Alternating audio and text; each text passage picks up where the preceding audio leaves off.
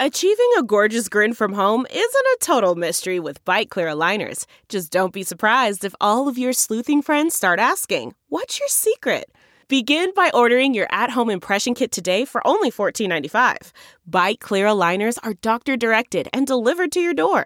Treatment costs thousands less than braces. Plus, they offer flexible financing, accept eligible insurance, and you can pay with your HSA FSA. Get 80% off your impression kit when you use code WONDERY at Byte.com. That's BYTE.com. Start your confidence journey today with Byte. That's not just the sound of that first sip of Morning Joe. It's the sound of someone shopping for a car on Carvana from the comfort of home. That's a good blend. It's time to take it easy, like answering some easy questions to get pre-qualified for a car in minutes. Talk about starting the morning right. Just like customizing your terms so your car fits your budget. Visit Carvana.com or download the app to experience car shopping the way it should be. Convenient, comfortable. Delve into the shadows of the mind with Sleeping Dogs, a gripping murder mystery starring Academy Award winner Russell Crowe. Now available on digital. Crowe portrays an ex-homicide detective unraveling a brutal murder he can't recall. Uncovering secrets from his past, he learns a chilling truth. It's best to let sleeping dogs lie. Visit sleepingdogsmovie.com/Wondery to watch Sleeping Dogs, now on digital. That's sleepingdogsmovie.com/Wondery. Welcome to episode 221 with my guest, Anna David. I'm Paul Gilmartin. This is the Mental Illness Happy Hour, a place for honesty about all the battles in our heads, from medically diagnosed conditions, past traumas, and sexual dysfunction, to everyday compulsive negative thinking. This show is not meant to be a substitute for professional mental counseling. It's not a doctor's office. I'm not a therapist. It's more like a waiting room that doesn't suck. The website for this show is mentalpod.com. Go there. You can fill out surveys. Let me get to know you, the listener, a little bit better. You can see how other people filled out surveys. You can join the forum. You can read blogs. You can donate to the show. You can buy a coffee mug, a t-shirt, or you can go fuck yourself. There we go. The old chestnut. Feeling good this week. Been working out and playing hockey really consistently, and been feeling some endorphins. And I think also just getting away from that Abilify nightmare, the further I get away from having had that in my system. And, you know, I'm sure there's people that Abilify is saving their life and it's working great for them, but it turned on me like a fucking Doberman pinscher, and I feel like I just escaped into my car and I'm peeling rubber away from it. But yeah, I've been feeling endorphins this week, and it's been really nice. I forget sometimes how important exercise is to mood. But I gotta say, I think there were 2 days this week where I did feel definitely blah, and might even been on a day that I worked out. But I guess we can't have every day be like a day we're excited to be out in the world. I secretly want it. That's what I want. This is an email I got from Janet. You guys know Janet, right? You know Janet from The Thing? Over there by the... She writes, I'm thinking of going to a doctor to start figuring out what meds I need, and I had a sudden fear. Do the meds you take make you numb or less funny? I just have this sudden fear that if I start going on meds, my emotions will dull and I'll end up with no sense of humor.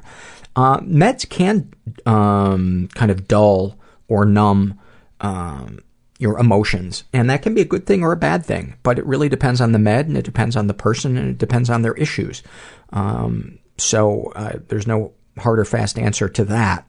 Do meds make you less funny? I think the only thing that makes me less funny is my judgment. I can't ever blame the meds on a bad joke. What I have found is that being on meds can often be quite the opposite, because when I'm on meds and they're working, I'm more prone to laughter. I'm more prone to converse and crack jokes. So I would say quite the opposite, but that's just my experience. This is from our Struggle in a Sentence survey filled out by a woman who calls herself Douche Nozzle. I'm a fan of hers right out of the gate. About her depression, she writes, bipolar 2, I'm a burrito of sadness with a hint of lime. I love it. About her astrophobia, which is a fear of outer space, she writes, makes me feel like a lunatic for being so afraid over something I will never come into contact with. Just pictures of or the mentioning of space shoot my anxiety up. I get it, man. Our fears do not make sense. I was in therapy today, and I have this anxiety around hockey. Playing hockey, and especially a particular league that I play in. And I think one of the reasons why it doesn't apply to the other league I play in is the other league I've played with almost every guy in that league. So it doesn't have that feeling of like, oh, the village is being invaded and my life is at risk. But this other league, it's a lot of people that I don't know, and I hadn't thought about it in years, but I had this experience when I was 14 years old. And I was always small for my age. And the older I got, it felt like the rest of my peers were just pulling away from me. You know, like they'd gotten in the station wagon and it was just starting to disappear down the highway. And it really kind of came to a head when I was about 14 years old. You know, everybody was hitting puberty and maturing and getting muscular, and I was 4'10" and weighed 80 pounds. And, but I was still playing baseball because I was a good fielder. Terrible hitter. I was always terrified of getting hit by the ball. But, you know, decent baseball player. And I was playing for this team, and we had gotten into the playoffs, and we were down by 1 run, and the typical bottom of the 9th, 2 outs. I'm just dreading. I'm just praying that the guy before me makes an out and we lose so I don't have to go to bat. And of course he gets a single, so there's like 2 guys on, and I'm just frozen in fear. Like I'm so afraid of getting hit by the ball that I can't even, I don't want to swing at the ball because that is more of my body exposed and a greater chance of me being hit by the ball. So I'm just praying that this guy is going to fucking walk me. And, I got called out on strikes, and I just remember feeling my stomach, just feeling shame. And not a single person on my team said anything to make me feel better. In fact, they all kind of avoided me. And I think the coach might have even said something kind of shitty to me. And I hadn't thought about that moment. And I don't know if that contributes to my anxiety, but I'm doing EMDR around it. And, it just feels kind of pathetic. Like I'm a middle-aged guy and I'm nervous about, but it's almost, it's like when I get that anxiety about that game coming up, when I'm in the game, I'm usually okay.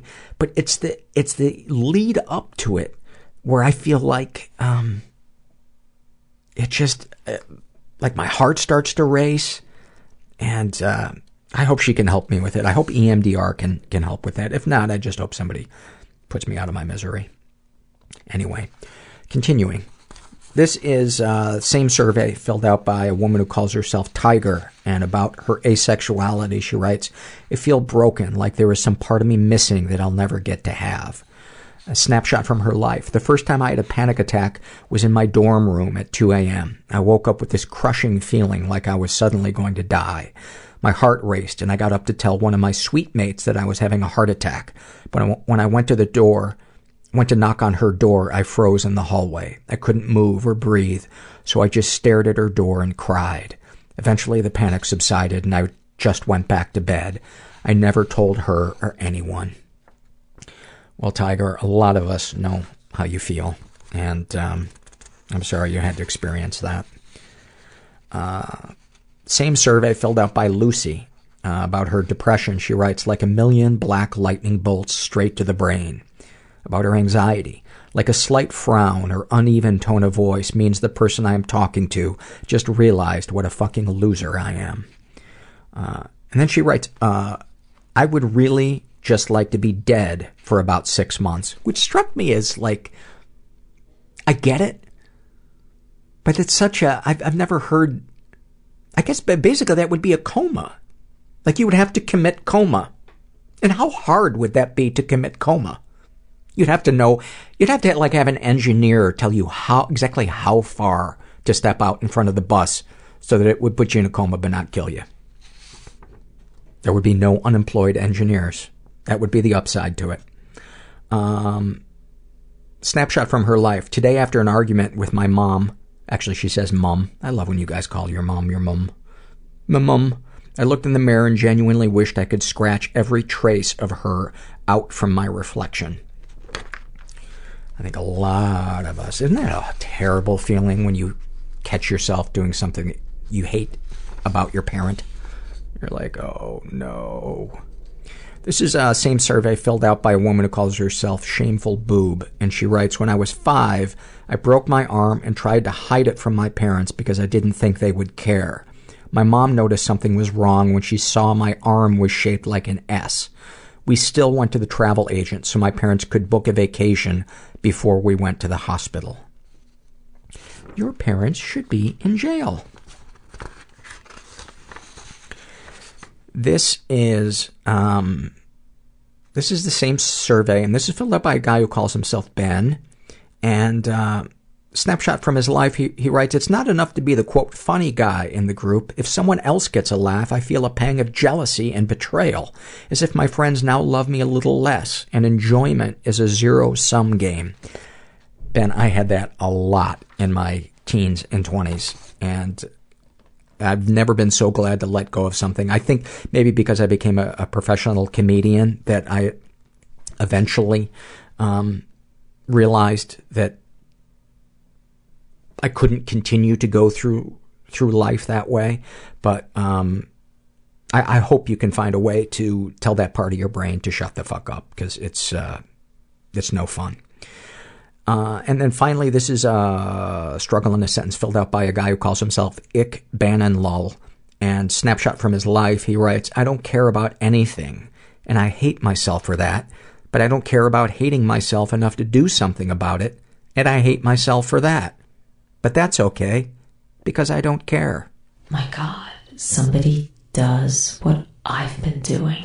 There's shame. You have boundary issues. I feel guilty for hating my mom. I will be high by 4 p.m. You feel helpless. I will be in hell by 4:15. Prison was not easy, but I deserved it. I think I'm just addicted to lying. I rubbed my body in mud and I laid in the swamp. Didn't move for 6 hours. I looked forward to and dreaded each meal at the same time. I think I desperately wanted to talk about it, but I didn't know how to start the conversation. And that's when I called the suicide hotline. A good Craigslist experience is if you are alive at the end of it. So that is when I first felt love. Like I first felt reaching out to the people and sharing with the other people. This intimate connection where people do stuff for each other without wanting something in return. Yeah, I surrendered. I think I was 28 and that was the first time I ever experienced that, and it was amazing. I'm here with Anna David, who is a New York Times best-selling author. She has a podcast called the After Party Podcast. She's a sober person. What else, before we wrap this up, what else should people know about you? We're done, by the way. You've exhausted me. It was a delight. Yeah. I don't feel like I said anything that I'm ashamed of. You've said enough. You've said enough. I think my main thing right now is I started this website called After Party Chat that's all about addiction and recovery. And the podcast is really just, I post 60 stories a week, and it's one of the posts. So although it's the part I'm the most obsessed with. Back up. You post 60 stories. I just so exaggerated. I also can't do math. We've been doing 5 stories a day, and now I have to increase to 14 a day with more help. I'm hiring people. But I can't do math. Is that 60? Are you talking about written stories? Written stories. Wow. Yeah. Wow, that is a lot. I get overwhelmed if I have 2 guest blogs in a week. But do you edit them? I'm the only editor right now. Oh my God, you must be so busy. Is your phone on airplane mode? Oh, you know what? It's on silent, but let me turn it on airplane. I always forget to turn mine, and then it starts to buzz. I'm like, shit. Okay. It's terrible. So basically, I started this site. When I had you on my podcast, I had just started it. And it was this labor of love that I was convinced was going to be the end of me because I couldn't figure out how to make money at it. And then I sold it in January to like an independent investor. And so it was a game changer. The site and the podcast? Yes. Okay. I don't even think he knows I have a podcast, frankly. Okay, so how many visitors on a typical day does the I'm always website forgetting get? The traffic. I know that we've quadrupled since in the last 2 months. You had 1, now you have 4. No, it's really good. I always am blanking on the numbers. Is it 60,000 a month? You saw what I just did trying to multiply articles. So all right, these let's stay away from math. I'm a You're not here to show off your math skills. No. Let's get right to it. Yeah. What was your childhood like? Well, at the time I thought it was the loveliest, luckiest childhood One ever. of those, huh? Yeah. I mean, I had materially everything. I was a spoiled kid. And I grew up in Marin County where I think you assumed if you had everything that your childhood was perfect. But also I was surrounded by people who had everything. And you know, I know a lot of sober people who will say, you know, I was never comfortable in my own skin. I always knew I was different. And I didn't. That was not my experience. I was a happy kid. I was well-adjusted. I was all of those things. And then it was sort of high school is where things really went awry. I mean, it was always in me. I just think, but looking back, it's not like I'm in denial about having been happy. But I don't know if it just took time. And kids are so resilient too. It's amazing. So much stuff comes up once we get to be like 18 to 25. It's like if something's head is going to rear, it usually seems to be in those years. But for you, it was, or earlier. But for you, it was high school. What? Well, a lot. My circumstances got decidedly worse. You know, the big thing that happened when I was 16 is my dad was busted for embezzlement. And he was a well-known guy in the Bay Area. So it was news. And it was, you know... What was his business he was embezzling? He was... he started sort of the first TV discount and stereo store in the Bay Area. So he was like the Crazy Eddie guy on the radio all the time, on TV, doing really well. Made a ton of money doing this. Opened I don't even know legally if I'm allowed to get too specific about it, but he opened a computer store. He was the first guy to sell Apple computers in San Francisco. Oh, really? I mean, the guy's a genius. If his morality had been better, I can't even tell you what might have happened. You know, he graduated number 3 in his class from Harvard. I mean, he's incredibly smart. And so the problem with that, because I don't think that would be damaging necessarily in itself. I'm out of my formative, to me, 0 to 12 is when the real damage can happen. And, but it was the way it was handled was just so painful. How so? My dad has never to this day, had any accountability about it. He has an amazing ability to just, I don't know, I've got a book for you to read. Which one? I might have read it. The Sociopath Next Door. Yeah. Have you read it? No, but he does have sociopathic tendencies. You should read it. I say this about every fucking book I read, but it's blowing my mind. It's blowing my mind, and it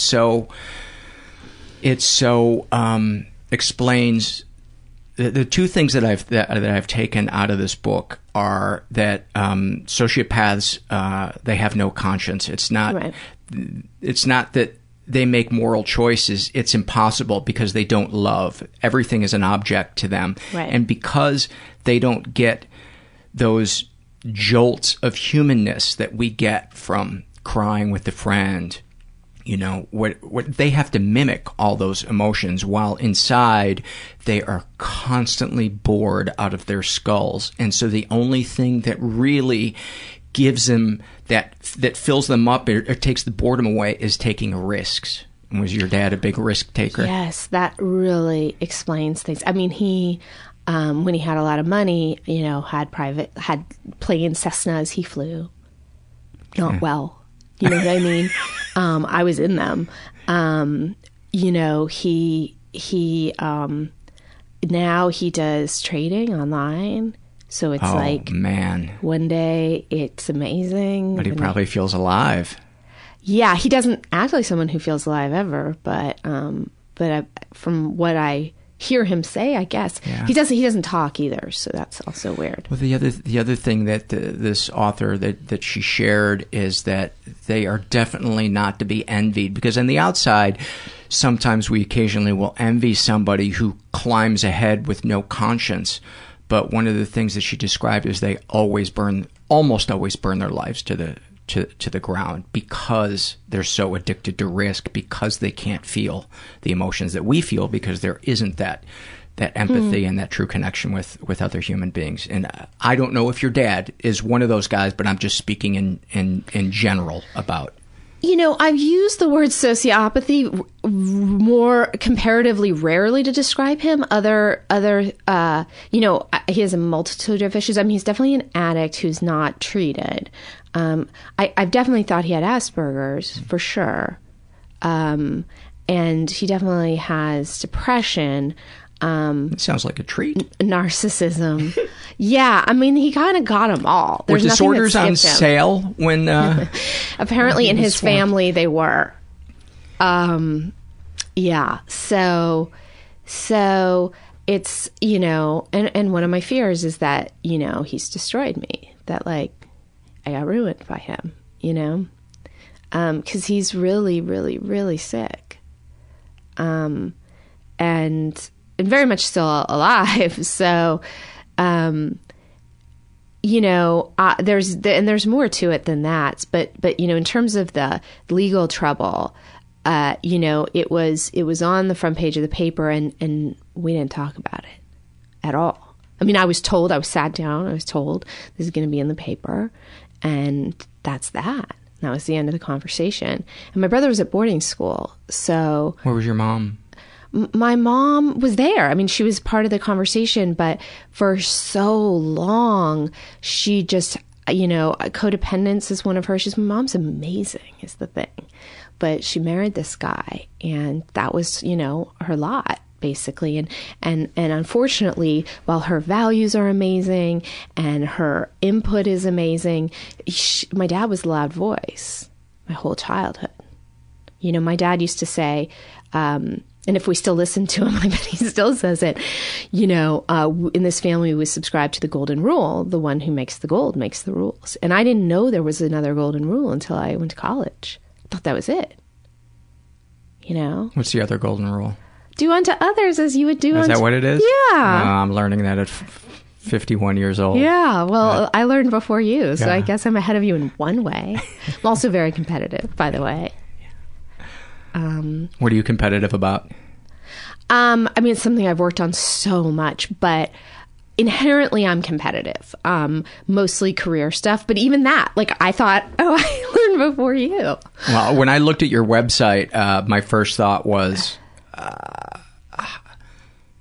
I should have that much energy and focus and drive. Like, it's so well laid out, and you've got all these projects, and you've written all these books, and you've written for all these magazines, and it just... what's that drive like? I know you don't have anything to compare it to, but does it come from fear? I think it comes... I mean, I love it. I have to be honest. I love that about me. So there's not dread associated with, I've got all these things to do today, or is there an element of dread? Never. I love it so much. I was just... one of my fears is not having enough to do. And the pain of it, I have not become aware. I'm fully aware of the fact that I do it not to feel. I'm 100% clear on that. But it works. it works. I mean, so there's I still a payoff. feel Yeah, there's a major payoff, and they're so accomplishment focused. These people in my family, my was love given if you accomplished as a kid? Was love given? Love was given. I mean, my mom is incredibly loving, and my dad loves us in his own totally twisted way, but it wasn't love. I mean, my dad was a briber. If you got A's, you got money. And I don't know if I can disagree with that, honestly, because I believe for kids, I believe much more in reward than I do in punishment. Right. I don't know if money is I don't know. I'm not a parent. But that when I hear that, I got $100 if I got an A, I think that makes sense to me. I know. And by the way, one of the ways people are trying to not treat addiction, but get kids not to do drugs is, they give them a cell phone. And if they stay clean, they get to keep the cell phone and all these things. And I think that sounds pretty smart. How do you know if they're staying clean, though? Drug test them. They drug test them. For some reason, that makes me uncomfortable, drug testing kids. But I guess... Kids who are doing heavy drugs? I mean, we're not talking like 16-year-olds. I see. You mean kids that have a track record of having done drugs. I thought you meant just, you give your 11-year-old a phone and then you're, going to drug test them once a week. That being said, an 11-year-old doing drugs probably should be drug tested once a week. But yeah, so I meant a kid that's never, right. To your mind, has never done drugs before. That would be insane. That's just my dad might do that. No. But so... What was I trying to say? Oh, yeah. So, the problem wasn't the bribery. The problem is when you did it, he would pretend he didn't remember the conversation. Or kind of what we were talking about. He didn't remember the conversation. So there was a lot of that. When you did what? Like, let's say he said, if you get an A, you get $100. I don't remember the bribe. And then you'd get the A, and he'd be like, what? So there was a lot of promising, and then not just like, oh, I've changed my mind, but like... didn't remember. You're crazy is the way you felt. Do you think that's because he was so busy thinking about himself constantly that it just kind of, if it didn't have to do with him, he just kind of, it didn't sink in?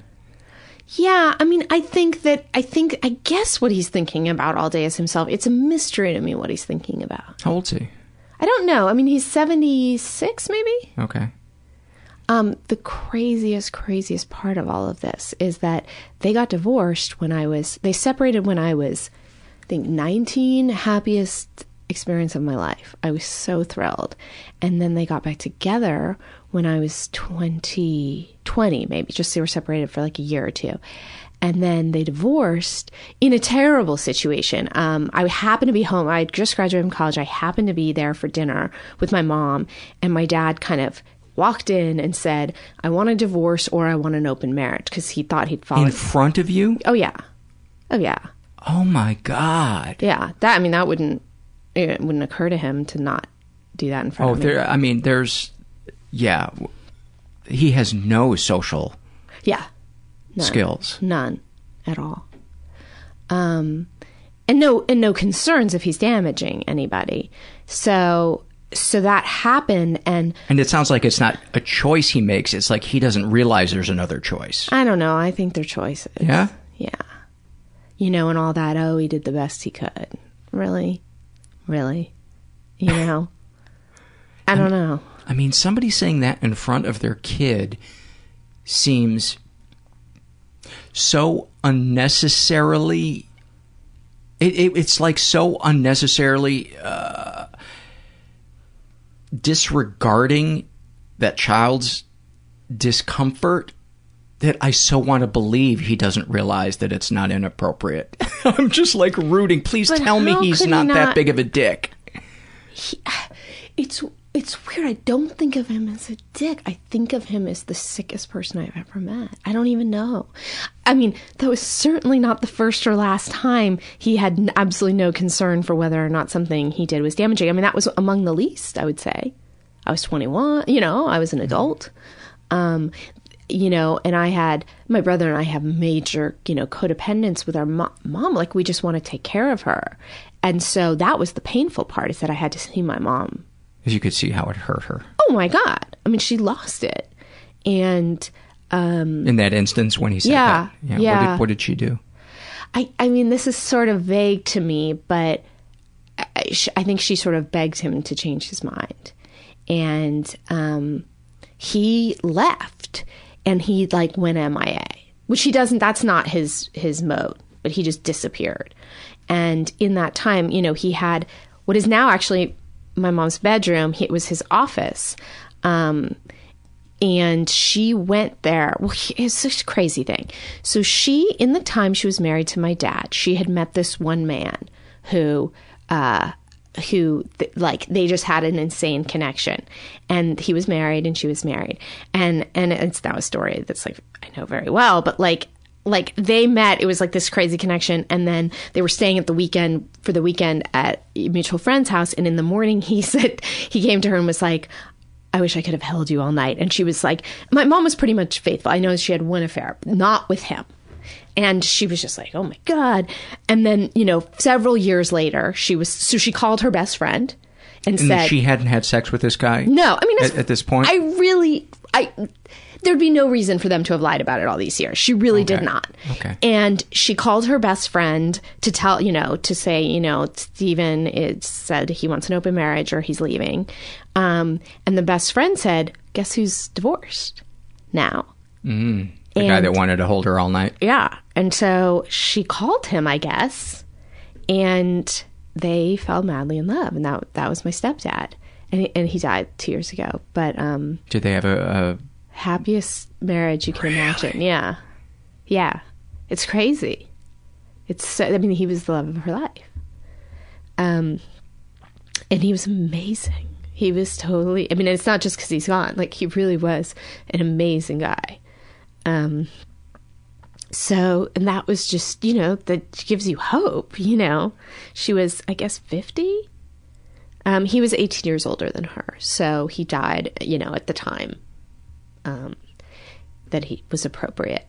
And so I am not kidding. She went on one date with him and he moved in.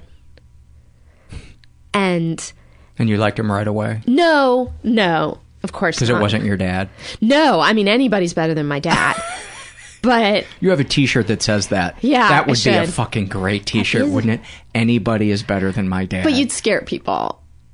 I mean, I could wear it here. You would get hugs. There would be some people that would go, yes, I know. But I don't want pity ever. I have a thing about that due to something my dad did. But so I didn't like him. We at have to first. come back to that, whatever that is. Yeah, for sure. But it's very specific.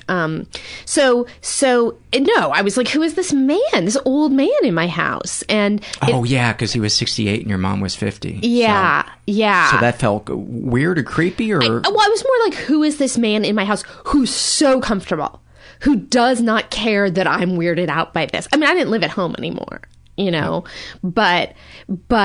I think my brother and I were both like, what? That would be jolting. Yeah. But how long did it take for you to realize I like this guy? I mean, not long. He was amazing. So I would say maybe just a couple months. And, you know, we saw how happy my mom was and how good their relationship was. And so, you know, and I mean, he had no desire to really be my dad. You know what I mean? It wasn't like he took over some role that was never filled. Yeah. I was too old for that. Yeah, I was going to say you were an adult already. Yeah. But he was like, you know, just a really good friend. I mean, we didn't get super, super close, but like, he was the happiest guy I've ever met. Wow. Yeah, just happy. You had been thrilled for your mom, that your mom finally found her soulmate. Yeah. Yeah. And so... And how did your dad handle his bluff being called? Well, I mean, about, I guess, like probably 4 or 5 days after that I want an open marriage or I want a divorce, he deeply regretted it, and I think has regretted it ever since. But wait till you hear what happened. So he just went, oh my God, I fucked up. The woman he was having the affair with, because we knew her, we ended up knowing her, was like, I mean, my mom is gorgeous still, you know, has a PhD in English literature, is the funniest, most charming woman ever. And Cheryl, the woman he was with, was this like, you know, all the women he had affairs with didn't hold a candle to my mom. And I think he kind of got a jolt of reality and was like, what did I do here? And so he kind of went to my mom, and I mean, there's like worse stuff, but I don't want to skip this important thing, which is that, probably the most disturbing aspect of my relationship with my dad is that from the time I was really little, like 4 or something, he just became obsessed with me and how I looked. Nothing else. It's so damaging. Yeah. Yeah. And it manifested itself. Well, he took my picture obsessively. And, but the bad stuff is that during family dinners, never any other time, because he'd get drunk and I'd be like sitting across the table from him and he'd start winking at me. And then he'd be like, come over here and sit on my lap. And I would sit on his lap and he would say, you know, you're more beautiful than your mother. You know, I love you more than I love your mother. Would you say this in front of her? Yeah, but it was like kind of, we were all in our other conversation. So It wasn't like we all sat down and this happened. It was later in the night. And then he would say, kiss me. I'd give him a kiss on the cheek. And then he'd say, no, kiss me on the lips. And as a kid, that's what I did. And then it was when I was, I think 19, I was in therapy. It wasn't the first time I'd been in therapy. It was, I guess, my second therapist. And he was a psychology professor at Trinity, where I went. And he was this amazing guy. And I was telling him that I was dreading going home for Thanksgiving. And he asked why. And I said, not even really thinking it was that big a deal. Oh, my dad gets drunk and then he tries to get me to like, not sit on his lap. I mean, I was too old for that, but he tries to get me, tells me he loves me more than my mom and I'm more beautiful than my mom. And then he tries to get me to kiss him on the lips. And I said to this therapist, if any other guy did that to me, I'd say fuck off. But because it's my dad, I don't feel like I can. And he said, basically, you realize that's sexual abuse. And I was totally floored and had never considered it that, and I mean, what's crazy is I am like 100% sure my dad never touched me. Doesn't matter. Yeah. That's incest. Yeah. That is, yeah. There's no two ways about it. That's incest. Yeah.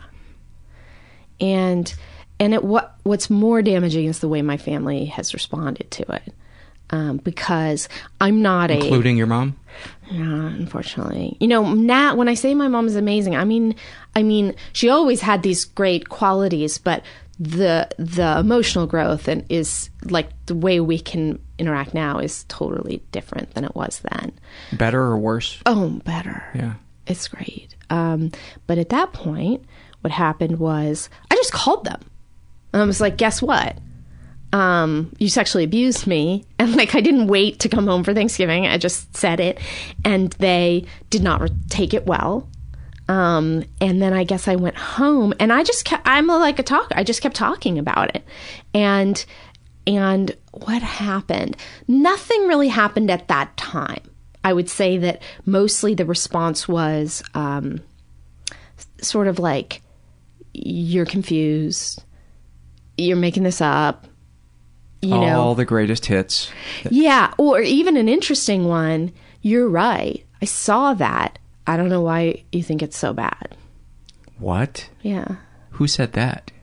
My mom and my brother have both said that over the years.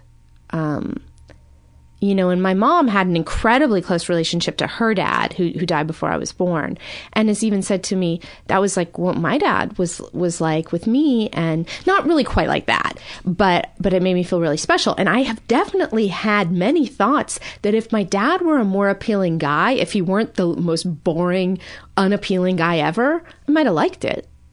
There was no part of me that liked it. No, I did not want his attention. I did not even want a relationship with him, from the time I was a little kid.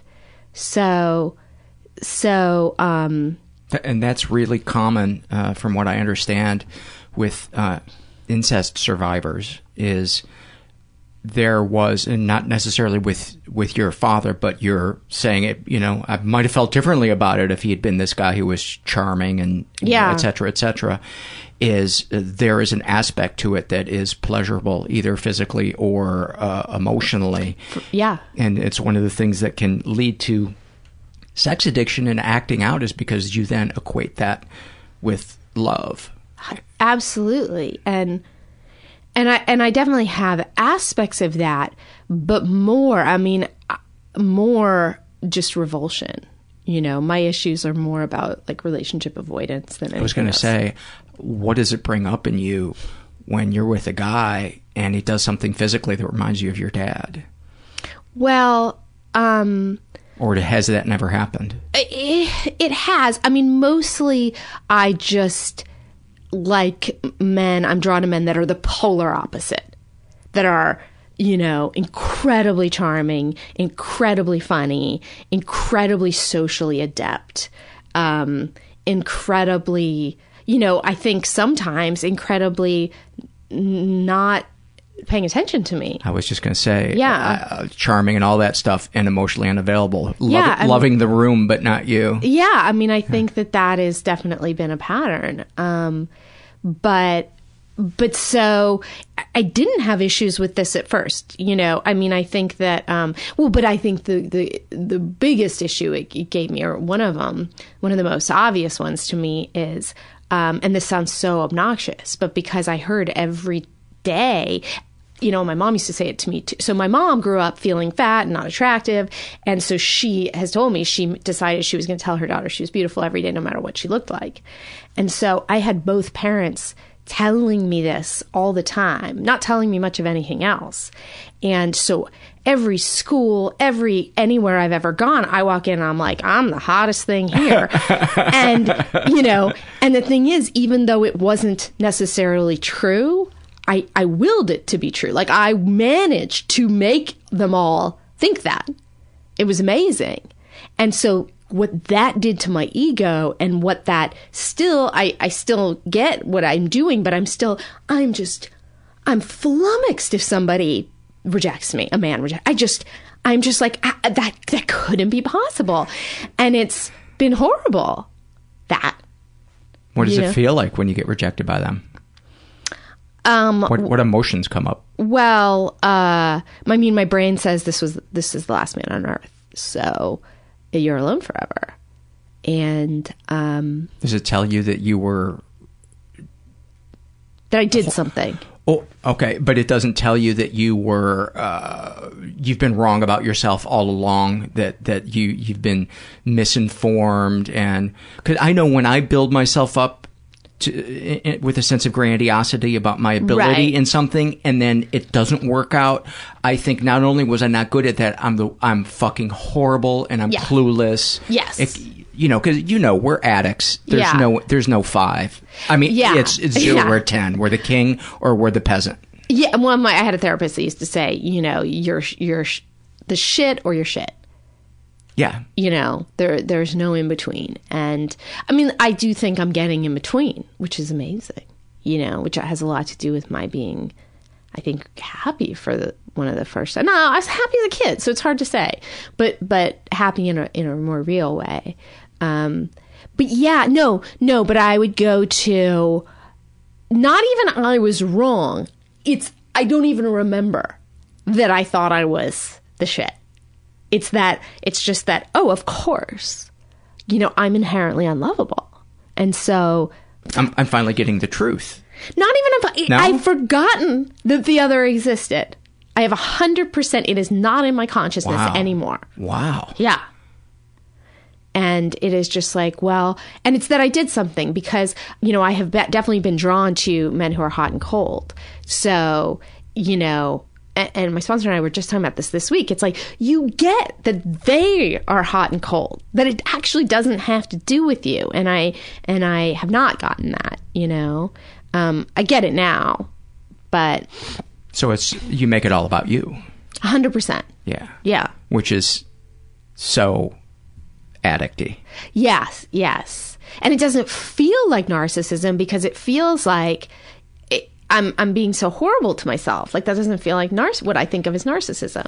The day it occurred to me that self-loathing and grandiosity are just the same thing, just different sides of the coin, was a revelation. And they're both ways to distract me from being intimate with other people, because it's all about me. It's like 99% me. And I just don't even think that maybe you're having a bad day. Right. Maybe that's why you didn't return my phone call, or you were short with me.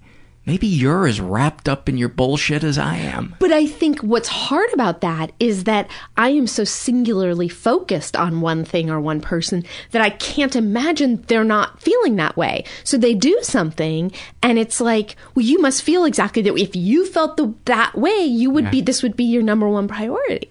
You know? And it makes sense that you would be attracted to charming guys because they, in so many ways, can give off that illusion that they're connecting to you. The charming person who's emotionally unavailable is almost like the sociopath. They, on the outside, look like someone who can connect, but when it really comes to crunch time, when it's talking about the issue that's uncomfortable, or saying, hey, when you did this, it hurts my feelings. They don't know how to speak that language, so that shit just... Well, and not to mention disappearing, you know. Physically disappearing, or emotionally, or both? Physically. Yeah.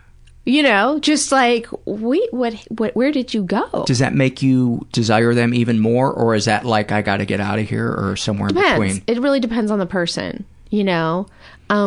In the sort of pursuit or wooing phase, if people kind of go away, I'm like, fuck you, you know. But if I've gotten emotionally invested, I think I get more hung up on them. Have you ever been obsessive about someone? You just smirked like, oh yeah. Yeah, of course. I mean, I think everybody has, but give me some snapshots of... Oh my God. Well, I mean, what happens to me, I really want to say past tense because it's really so much better. So I'm going to say past tense. What has happened to me kind of makes it sound like I'm not, you know, in denial of it could happen again, is that I basically will get completely myopic. So I have this big life. You cannot argue with the fact that I have a big life, especially now. It's like, I started this thing. I built it. Somebody bought it. I get to be paid to continue to do it. I have friends that love me, that I love. I have all these things. And when I get obsessive, who gives a shit about those things? It's not even, it feels like a telescope. A telescope that starts big and just gets really small, and it's all it is that person's face. And the way I know that it's not about that person is that he's a substitute for the guy a month ago. Same feelings, different face. You know? To describe the feelings. It's sort of, you know, it's just that this was the last man on earth, and he found out he liked you a lot, and then he found out you were inherently unlovable for reasons that you don't know what they are, and that hurts so much. Not knowing what they might dislike about you. Is there anything more tortuous than that? That's like Spanish Inquisition shit, you know, because you feel like if you knew, you might be able to change it. Right. But at least that's the feelings I've had in my lifetime was just like, oh my God, you know, why did I lose this job? Or why did this friend cut me out? I'm never going to know why. And I'm going to keep doing it. I'm in prison. If they would just show me what the key looks like, I could get myself out of here. But go ahead. It's interesting. I mean, I don't think about it like that. I think that what I think is that it's unchangeable anyway.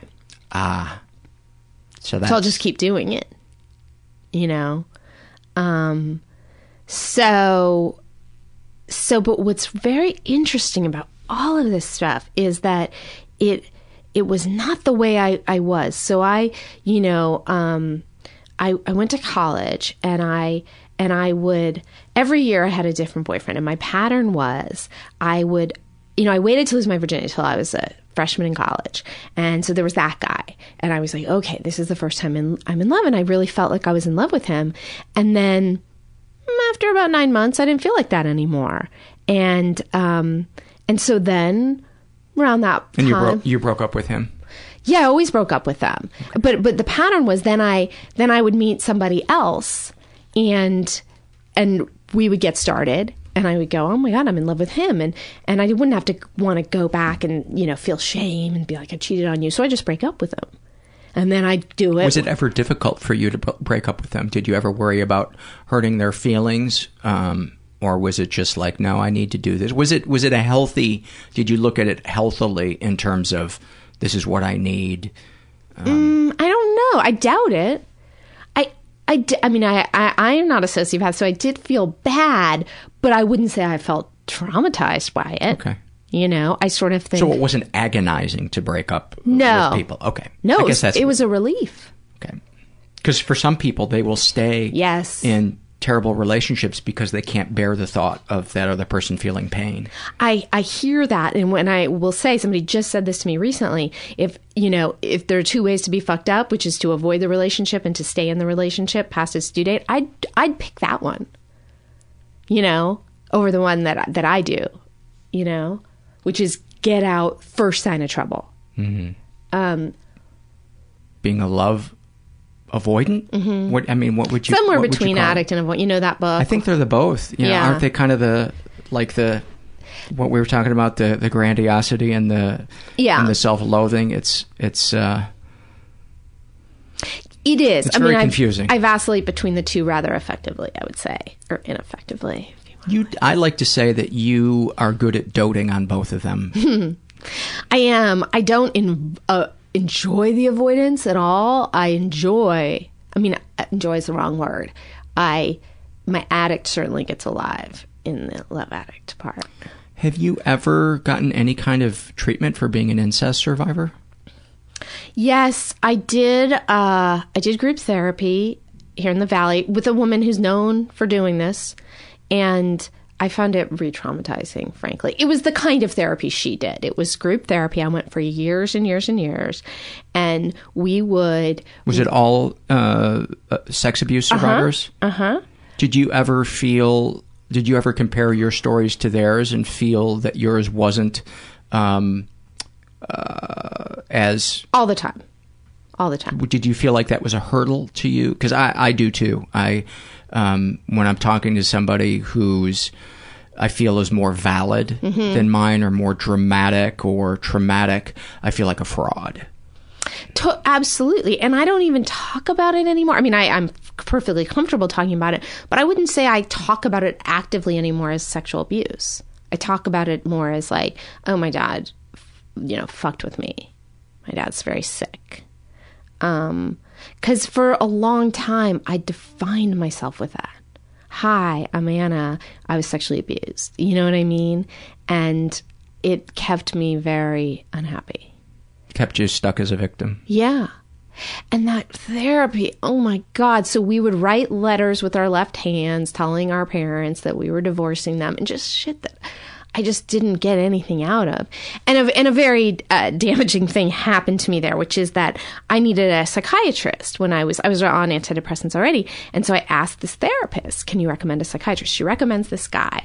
And I go there, I hated him from minute one. He was just like, he was horrible. And he was horrible. And then it's, please pay me $250, And so I went to him for a while. And one of those times, and this would happen to me very occasionally, never happen again. A doctor says, he's got the form out and he goes, okay, so do you drink? And, and I just got honest for some reason. He said, do you do drugs? And I was like, uh-huh. I do cocaine. And he looked up, raised an eyebrow and said, well, how often? And I said, about every other night or something like that.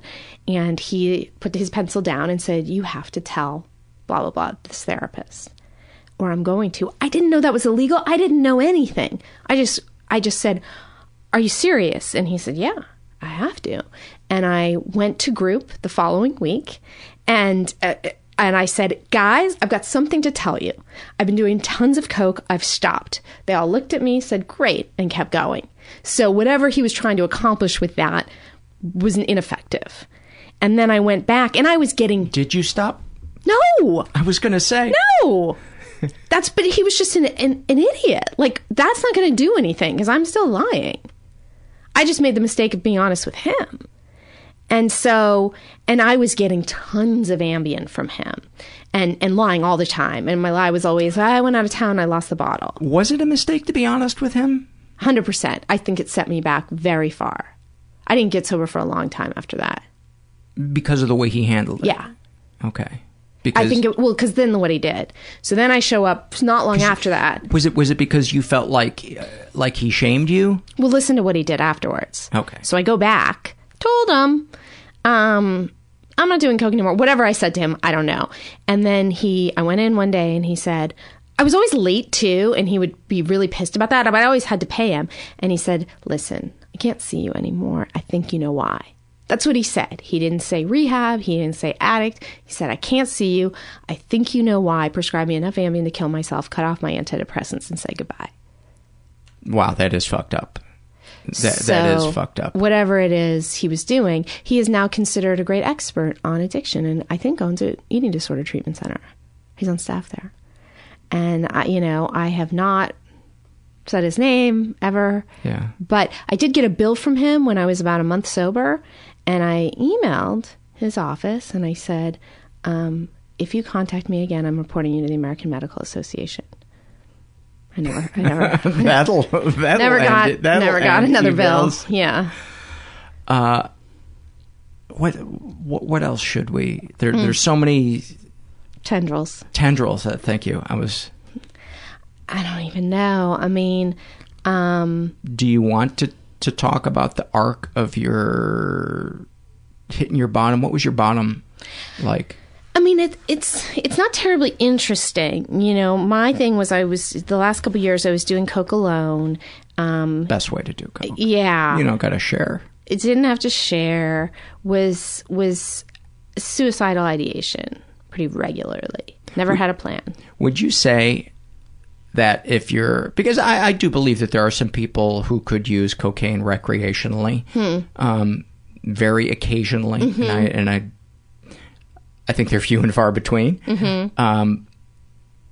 But every person I know who is a coke addict shares the same thing, is that they eventually started doing it more and more by themselves, and the thought of sharing it with anybody was like, unless people were very wealthy, that.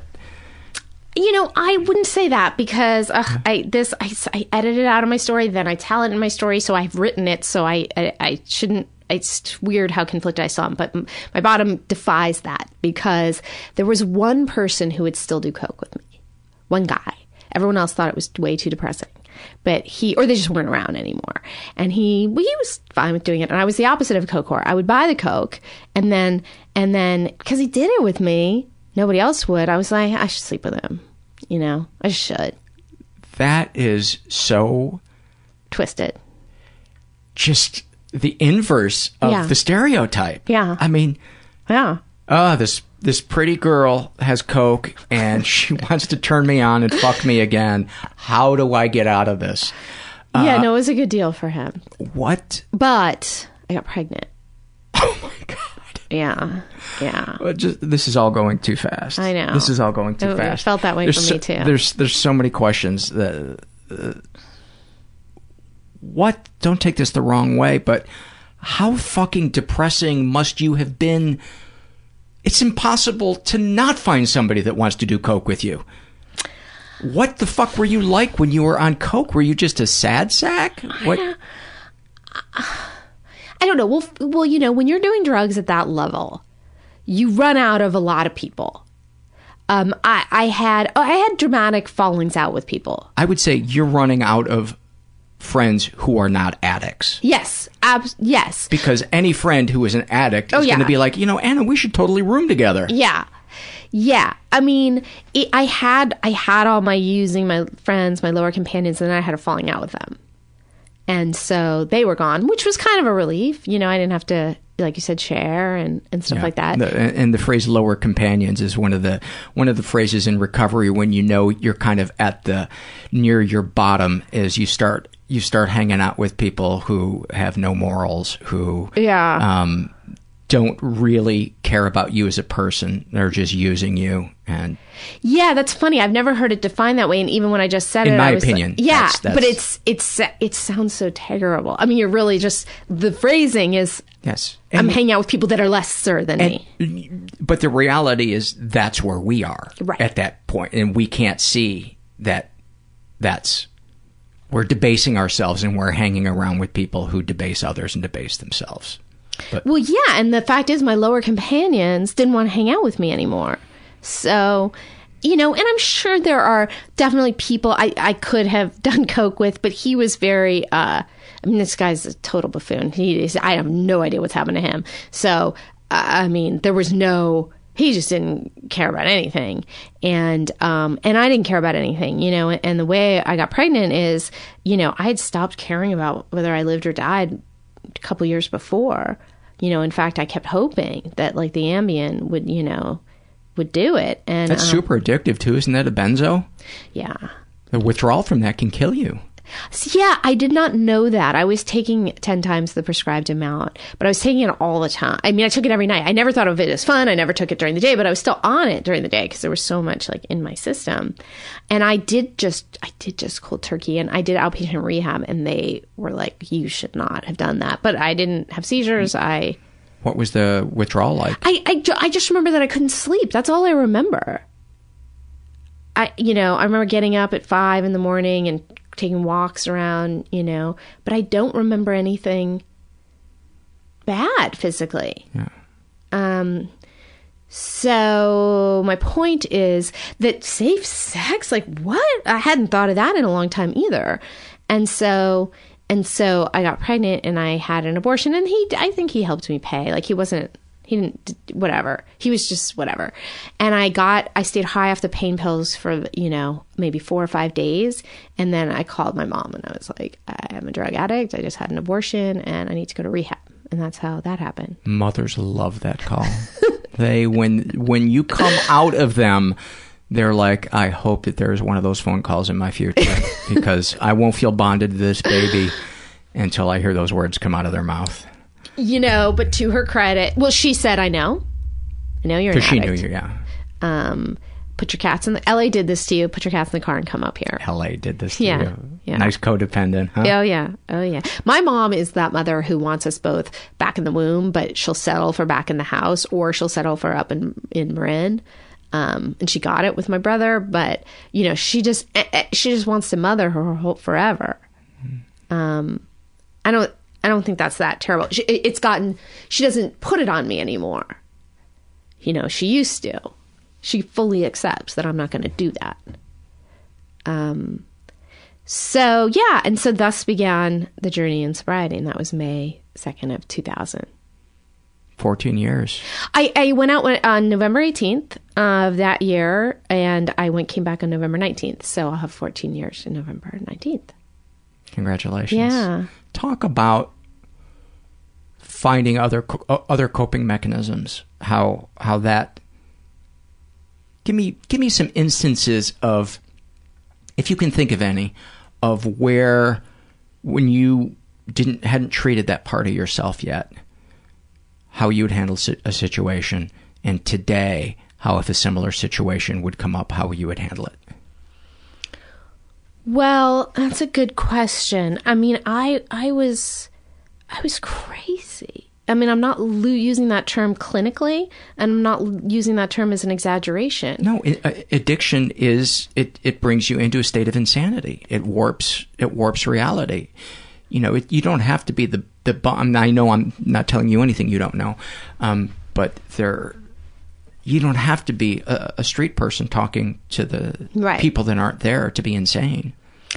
Yeah, no, it's true. Or in a state of insanity. Well, my insanity was not limited by any means to when I was on drugs. Because when I was doing coke, I was home. I was like doing weird stuff at home, trying to writing. I rewrote a script for 2 years, but I just rewrote one line. What? And the line was better 2 years earlier. That's the truth. That's coke. Yeah. Yeah. I would sit over this computer, and the computer wouldn't make this noise if you hadn't hit a key in 60 seconds. It would go, do you want to save? And it was this like beep. And to me, that beep was like a megaphone. And so I would live in fear of the beep. So you can't move after you've done a certain amount of coke. And so my fingers would be over the keyboard going, hit a key, hit a key, hit a key. You don't want to hear that beep. And then beep. And I would like jump out of my skin, cocaine flying. And then I'd sit down and I'd go, okay, you got 58 seconds. And then it would happen again. We have a word on the podcast, awfulsome. Yeah. Awesome and awful. Yeah. Somehow in the same moment. And that vignette that you just painted is fucking awfulsome. 2 years of that. That is fantastic. It wouldn't be fantastic if you hadn't come out the other side, but... Exactly. But you don't have... You're circling the drain when you're doing that. Like, you're not going to do a lot else, or you kill yourself. So, How many times a day did you think about killing yourself? I never had a plan. And I think that it would be, I never ruminated. It's more like it's occurred to me as a good option. Not a good option, right. But it's occurred to me as better than the way I'm feeling at that moment. And would it be better to call it wanting to die, or was it not that? Yeah, no, wanting to die, I think describes it better. Yeah, to me it starts off with not wanting to be alive. Mm-hmm. Then wanting to be dead, then constantly thinking about wanting to be dead, then making a plan. That's really interesting. That to me was, and I was in wanting to die. And today, when I'm sober, the worst it gets for me is not wanting to live. Yeah. Not wanting to die, but waking up and thinking, and it's not often, but there are patches when I go through that, and I think, it's not as bad as it was before, and it's not as sustained as it was before. I mean, that's the big difference, right? That I used to think, you get depressed, you're there, year, 2, 3, and now it's like that was the biggest revelation about getting sober is you can be depressed at 8 a.m. fine by 3. I mean, that blew my mind. Yeah, I didn't know that. And, the most painful parts of sobriety, because I certainly had them, is you forget that it's going to end. Because, if it lasts, and I had a depression, that lasted a year. How can you believe it's going to end? Because all your other experiences in sobriety had ended after a few days or a week or a month. So when it's around after a year, you're like, this must be who I am. This is what I'm sentenced to. Yeah. Talk about your depression. Well, it's interesting because I have recently been re-diagnosed and on a medication that works for the first time in my life. So I was diagnosed with, major depression. When I got sober, I went to my outpatient program sent me to a psychiatrist, and that psychiatrist said, yes, you've been on antidepressants. They haven't worked because you've been, getting loaded. So we're going to put you on this Effexor. And you're going to love it. And I immediately felt better. But I also I loved sobriety from minute one. It's gotten, more peaks and valleys since. But my first year, I just was the happiest I've ever been. And so I thought, oh, this works. And I had periodic depression the whole time, and like whatever they call it, cycling, like, and then I thought, oh, okay. So anyway, it really, really messed with my sex drive. And I was up at 300 milligrams for a while. I don't know how much you know about Effexor. I did. And it numbed my libido. I've been on a couple of ones that numb. Are you on something now? Yeah. I've taken almost every antidepressant that you can take. I've probably taken 70% of them. Which is the greatest hit? It's for you. The one that works, the combination that worked for me for the longest was Celexa, Buspar, and Wellbutrin. Mm-hmm. And then we tried a bunch of adjusting, a little bit of this, a little of that one, and eventually replaced Wellbutrin with Lamictal. That's my wonder drug. Lamotrigine, yeah. Oh my God. Although the first month that I was on it, was, I couldn't see it at the time that it was mania, but I was looking at pornography about 6 hours a night, every night, and I couldn't even get up to, and I don't want to get graphic, but not masturbating necessarily, just, going from site to site, and like couldn't even put the computer down to get up and get myself a glass of water, like that intensely, and then like a switch turning off after a month, it went away. But I couldn't see what I was in until the switch turned off. Did your wife notice? No, because I would do this after she went to bed. Right. But I would share it with her. Sometimes when I would come to bed, I would say, I just wasted 6 fucking hours looking at pornography. Right. But yet you stayed on the medication. I did because it's like people, when they experience mania, you may realize it's not healthy, but you don't want it to fucking end because it's like nature's Coke. Right. And, but go ahead. So that's so interesting. I had one night of mania. One night. It was the weirdest thing. So, and I knew it. I knew exactly what was happening. But so I went to a new psychiatrist. Well, I got an amazing therapist like 4 years ago. Just unbelievable, unlike anyone I'd ever had. And I credit her so much with my life being great today. Just amazing, this woman. And so I want to come back Yeah. And ask you some questions about what makes her a great psychiatrist. Yes. But go ahead. She's a therapist. And so she finally, she sent me to a psychiatrist. I hated her. It didn't work out. And she knows how I feel about psychiatrists, which is I think they're nightmarish. I think that they are. I don't care that they're pill pushers today. I have never found one that I felt understood me, that gave a fuck about what I was saying, and that actually listened. And she said, I now know somebody. You're going to go to her. She's real expensive. It's going to take you a long time to get in. It's worth every penny. And I went to this woman. We talked for 2 hours, and she's amazing. And she said, I think you might be bipolar too. I don't think you're depressed. And so I was like, great, give me a new diagnosis. Of course, bipolar sounds very scary, but I kind of liked that. I liked that I had this dramatic, it's so much sexier than depression, you know? And so she said, let's try this medication. And I've been deeply unsatisfied with Effexor, not only because of the sex drive, but because, I don't know when you were on it, if you ever accidentally skipped a day. Or you get the brain zaps?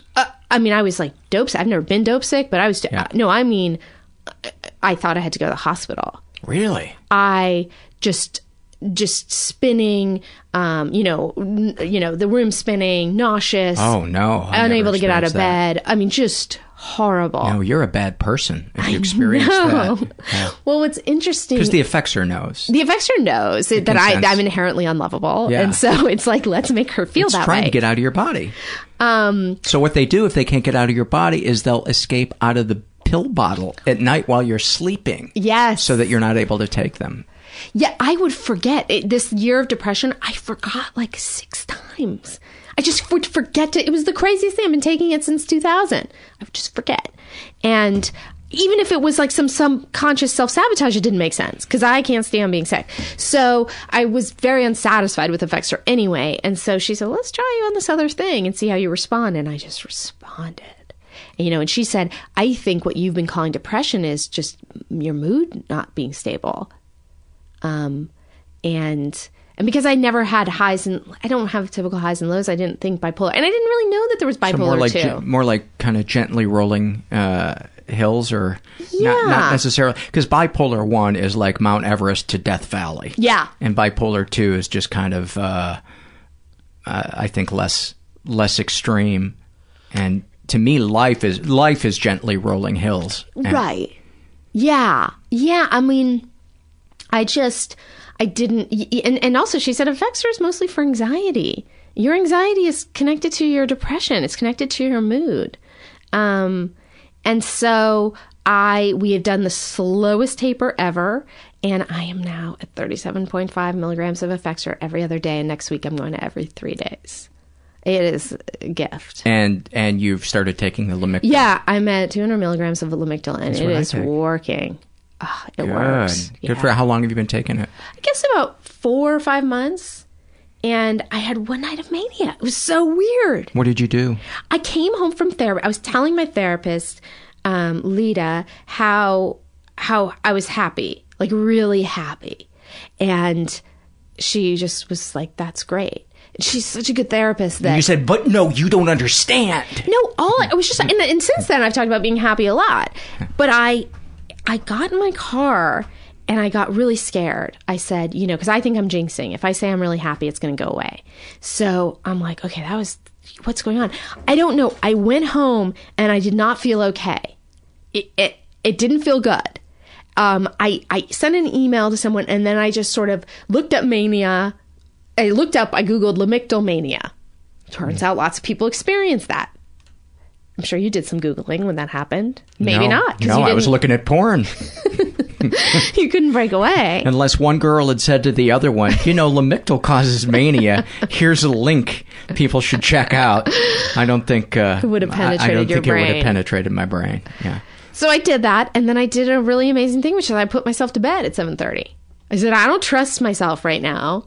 Wow. Yeah, and also, it was clearly not typical mania because I went to sleep. So it was hypomania, maybe. I don't know. I think that's what I experienced, because I would sleep. Mania, there's very little sleep. You're buying islands. And yes. And for me, it was more just when I was up, I was doing things compulsively. Yeah. That wasn't my experience. I just felt manic. Let's talk about the psychiatrist. What it is about her that you like. Well, I love both my therapist and my psychiatrist, and I think they're both important. Yes. Talk about what it is that you like about them. Well, I mean... Especially compared to the ones that you didn't like. And I've liked my therapists in general. I had a very damaging one. I lived in New York from 2007 to 2010. And, the state of mind of this therapist has a lot of influence over you. That is an understatement. That is an understatement. And there are some, in fact, the woman who wrote this book about sociopaths said there are sociopaths in the mental health profession. Absolutely. And because life is a game to them, some of them, that is a high for them to be able to manipulate people who are vulnerable. And she gave an example of this woman who destroyed people in her care, in the facility that she worked at, because they were the patients of somebody whose career she envied. So she's like, oh, if I destroy that patient of hers, that will reflect badly on her.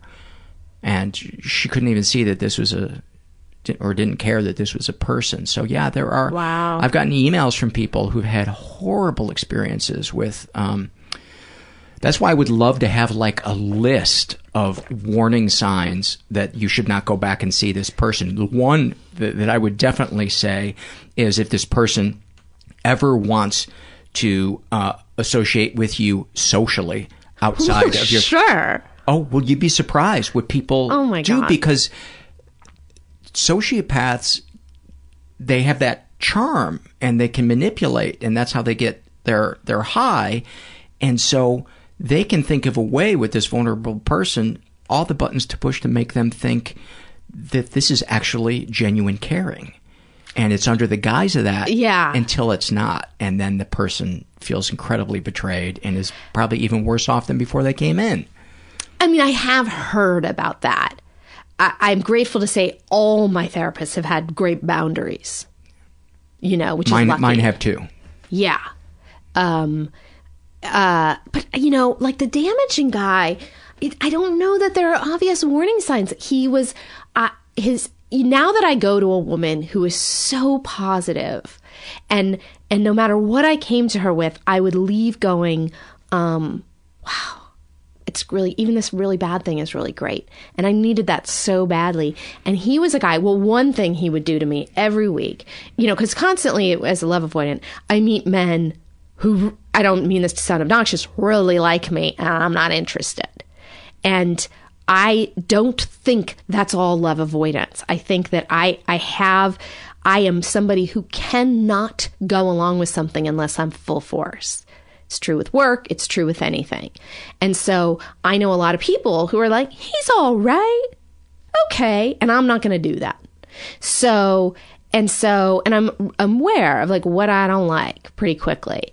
And so every single time I told him, oh, I went out with this guy. I don't know. Went out with him a couple times. I don't like him. He'd tell me that it was my fear of intimacy every single time. And that made me feel terrible, and with Lita, I would talk about it and she'd go, why? And then we talk about it. She goes, that's very reasonable. Yeah.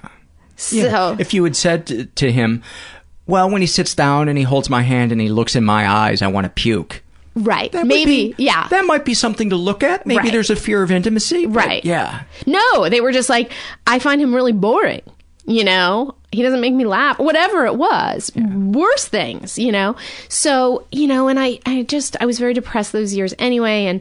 And so I don't know what the obvious warning, he seemed that his outlook was depressed. He was not a sociopath. Like, he didn't want to destroy me. He wanted to help me. Unfortunately, I have experienced that therapists covered under insurance have not been good. And it's the ones that cost me money that are worth every penny. I don't know. Has that been your experience? Partially.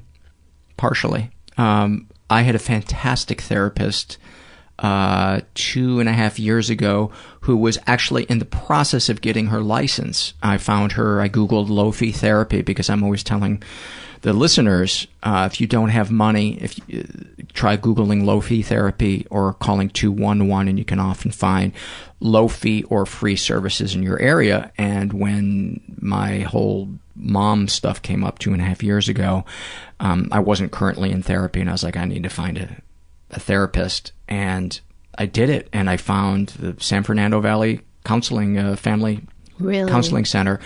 And this woman was one of the most empathic. I felt so safe when I went to see her. It was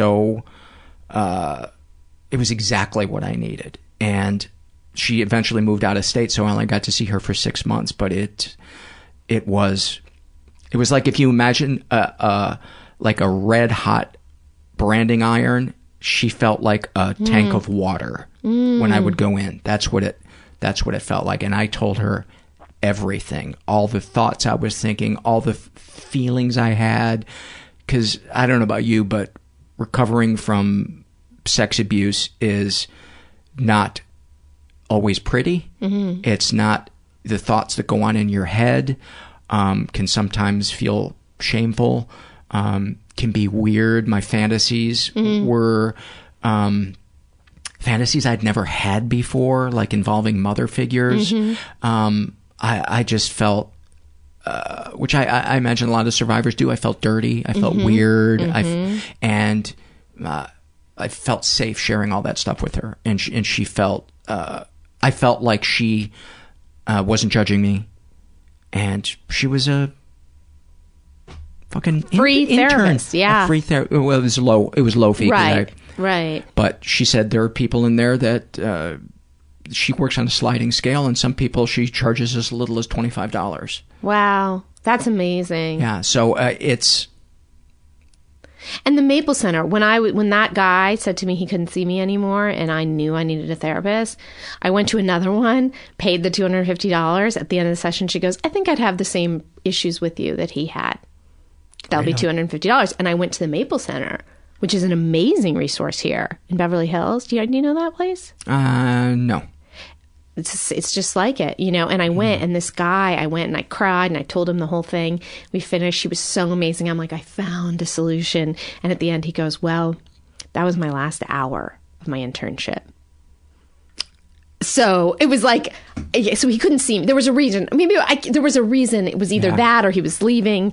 He was amazing. I can't remember. I think I just didn't have a therapist. Did he then say that, no, that's my last hour of this. You have forced me out of the business? No, but I have had two therapists. I had one retire, one psychiatrist retire at like the age of 30. And then I had one move out of state, one therapist. So yeah, I've been a lot to handle. So would it be fair to say that it's a feeling of them being empathic and understanding that is important for you, or what? How could you express what it is that separates a decent therapist from a great therapist or psychiatrist? I think empathy is important, but I don't even know if I think that's the most important thing. I think, well, brilliance. Like, it was 1 hour in my therapist's office, and I'm like, this woman is freaking brilliant. She went to Harvard. You know, I've got the fetish. So I was predisposed to like her. You're a shrink fucker. I know. But the thing is, it doesn't matter. You know, by the way, dating those boys at Harvard, I met plenty of idiots who went there. Not the ones I dated, but book smart has nothing to do with common sense. So, but I think her brilliance, you know, there's nothing I tell her, no matter how not fully formed, that she doesn't completely understand. And, you know, and I mean, I relate to both she and Dr. Bernstein Haas, my psychiatrist, who I get to call by her first name. I think that's pretty cool. Yeah. You know? Do you get the feeling, and I'm sorry to cut you off, but do you get the feeling when you find a therapist or a psychiatrist who's really good that they've lived through some shit? No. What's crazy is the opposite. I think they're perfect. And I was totally shocked when my therapist shared with me, we were talking about food. I had some chronic pain issues that have thankfully abated, but I think that's very related to abuse and trauma. I think it's totally. Do you have any of that? Oh, yeah. So, but we would talk about it in here. I was trying everything possible, and I had never tried my diet. And she said, you know, I quit sugar and I quit blah, blah, blah. And I'll tell you, when I tried it again, I got really depressed. And it was like, you got depressed? You? When, of course, the truth is the people who go into psychiatry, you know, it's like they say criminals and cops are, you know, closely related, you know, crazy people and therapists are, that's what their interest is. Yep. You know, so, but no, I have this idea that they don't ever experience anything but great mental health and happiness every second. Yeah. What else would you like to talk about? I don't know. I mean, you know how you were just talking about I think the firearm in the soothing bath. What were you saying? It was a great metaphor. The hot iron. Hot iron. That's what this feels like. I'm having I have trouble being in the moment, but I'm like, this is going to end. We can keep talking. No, I mean, at a certain point it has to end, no matter how much, you know, which is weird because I sort of, you know, I had fear around doing this. Really? Well, yeah. I mean, fear about exposing myself in certain ways. What were you afraid we were going to see? That I would feel shame talking. I'm very open. Like I say, I'm a chronic confessionalist. What I write about, there's nothing that I've said that I haven't written about, except I've been really reticent about talking about the medication thing. For some reason, it's like this one area. Why? I don't know. Maybe that just, you know, that inherent societal stigma about mental health versus addiction, you know, that even though people think the stigma is the opposite, they think that people have empathy for mental health and you know, they think of addiction as a moral issue. Right. I would argue that in LA, in like my circles or whatever, to be an addict is cool, but to be fine. Yeah. We're all addicts. To be a sad sack is. And especially something like you're not depressed, you're, you know, bipolar. That I still tell people all the time, but I have been reticent to write about it. Though I have a little bit. I've alluded to it. Even though depression is a part of bipolar. Yeah. It just sounds less serious, you know, like we were talking about. And so I don't know. I mean, and I've listened to some episodes where, I had Mike Carano on my podcast, and I listened to... You had what? Mike Carano on my podcast. Oh, yeah. And I remember his episode where, you know, it was fascinating, but he's just sort of like... He was just a live wire. I mean, he kind of fell apart. Yeah. Yeah, if the listeners, if you haven't listened to the episode with Mike Carano, listen to it, especially if you want to hear an episode of somebody who is in the middle of something and completely kind of baffled and overwhelmed by it. And he was. And now that I know him, he's somewhat like that all the time, you know? And then I just had on my podcast, Mick Betancourt, and I almost couldn't get through your whole episode with him. It was hard, you know? It was intense. You know, I don't know if that was the most intense one you've done, but it was the most intense one I've heard. It's certainly one of the most dramatic stories. We've had some others that were, I call them cinematic. Yeah. Where you're like, this could be a movie, all this stuff, because it's almost larger than life. But yeah, there's probably about a dozen episodes that we've done where it just kind of, you can't believe that somebody is still standing. Yeah. Yeah. And I would say it was hard for me to meet him after that. Yeah. Yeah. Because it was so painful.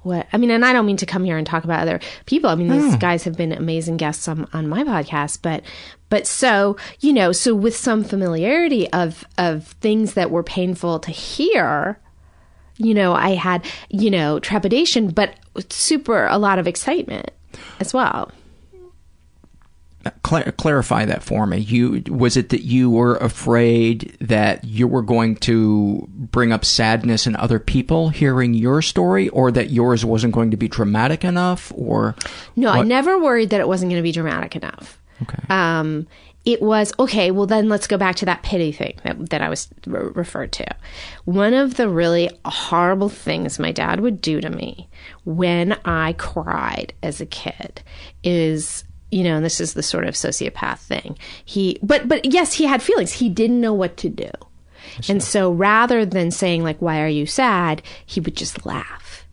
And, you know, he was depressed all the time. And so my mom would go, you know, I think she was like, well, my depressed husband's laughing for the first time in a year. And so she would laugh. And then my brother would go, oh my God, my miserable parents are laughing. And so I have memories of, you know, driving up to Lake Tahoe with like me crying and them all laughing. I mean, it's like one of the most damaging things that happened to me. That's horrible. Yeah. Yeah. No, to be near Lake Tahoe. I mean, you were a crybaby, but Lake Tahoe is an awful place. It's a horrible place. Elevation. No, I'm so sorry, Anna, that he's such a nightmare. But the way he would do before that is he would like jut out his lip and go, oh, my poor baby, like in a really patronizing, pitying way. And so as soon as I feel like someone has pity for me, I want to punch. You know? And did you feel anything when I just said 30 seconds ago, I'm so sorry? The tiniest bit. But you didn't do it in that way that there's a way people have of doing it, which is that they make the sad face. They make the sad face, and it's like they've never experienced anything so painful, and you didn't do that. But yeah, it's like, even despite all this horrible stuff that I'm talking about, I don't want anyone to ever feel like they can feel sorry for me. I think most people don't. You know, when you talk to people who have disabilities, nothing gets on their nerves more than somebody saying, you're a real inspiration. Right. You're good for you. Look at you. And people can't see that they don't want to be patronized.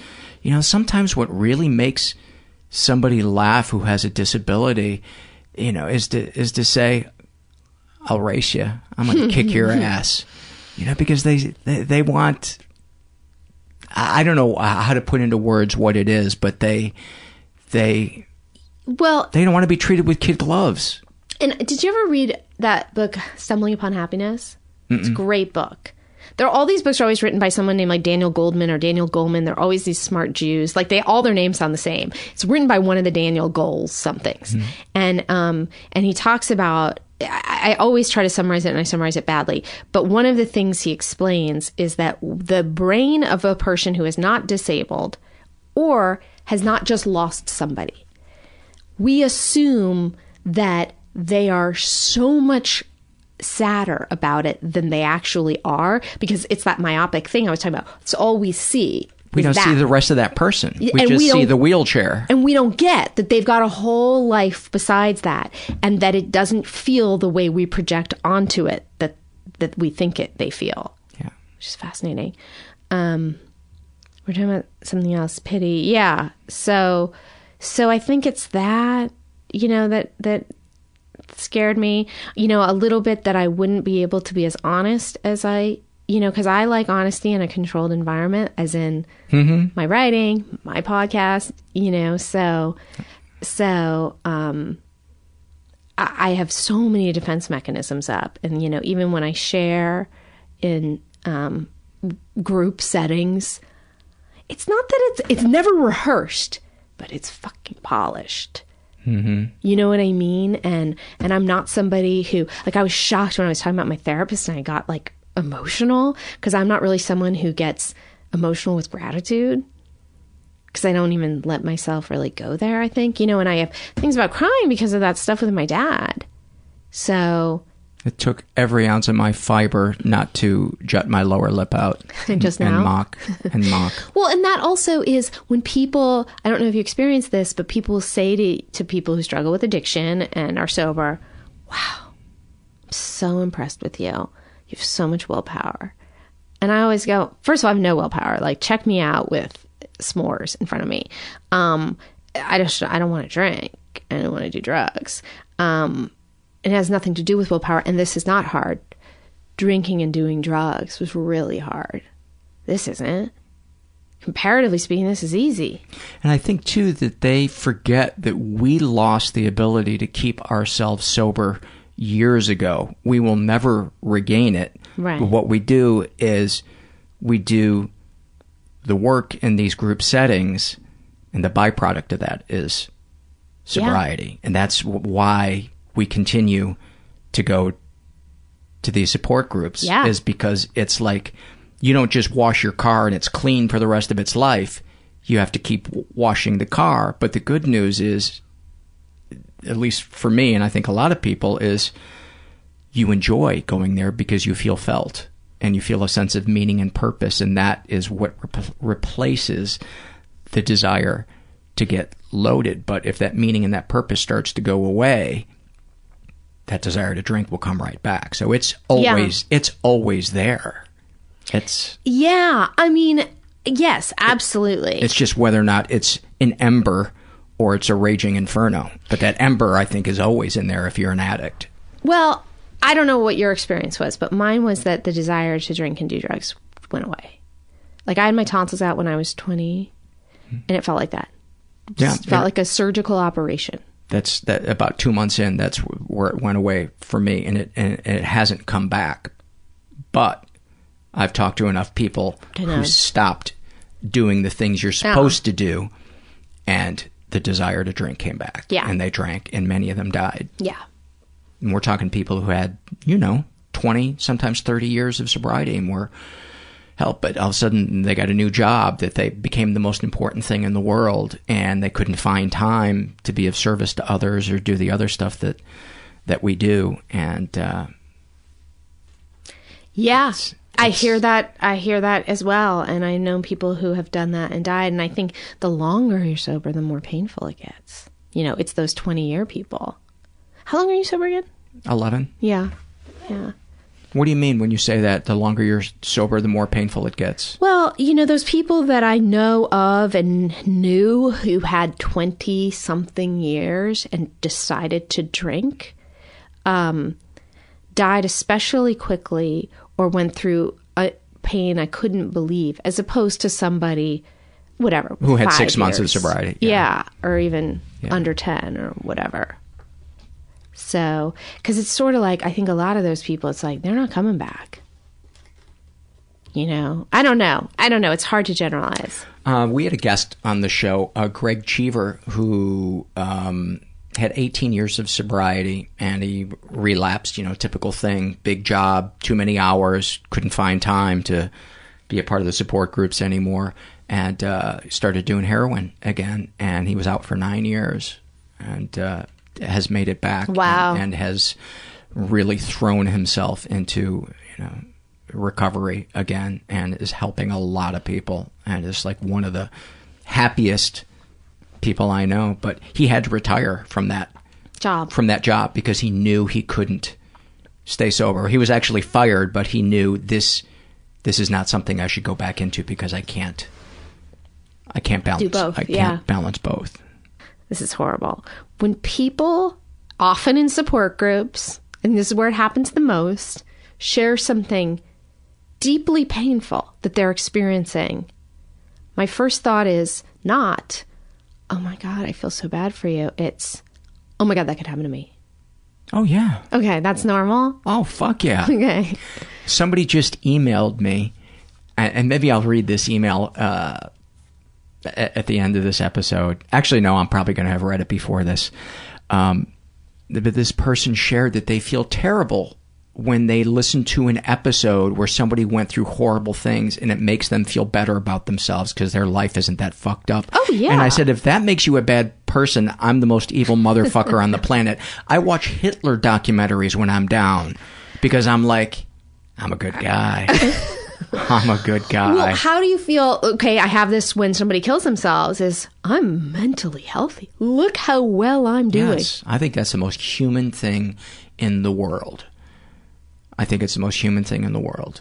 And it's a fight sometimes to, at least for me, to separate me weighing my own shit, not filtering their experience through my own shit.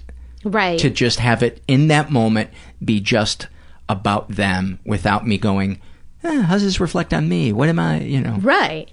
What's going to happen to me, Or thank God it's them and not me. Well, but I also think in a more benign way, at meetings, one of the great things, if you're going through it is that perspective restoring. Because you're going, this I'm the only one with problems. Yeah, you hear stuff that's so much worse. And you go, oh. And also working with people who are new to the journey does it for me. It reminds you how fucked up you were. Yeah, and are a lot of the times. Like, yes. I relate to every bit, pretty much, that I hear. Yeah. And the lack of perspective that they have, being new, that they think all their problems are going to last forever. Yeah. And that everything about them is unique, and they're the only one who's ever thought, lived, or felt what they're experiencing. Yeah, yeah. And they don't understand sometimes that's why we laugh.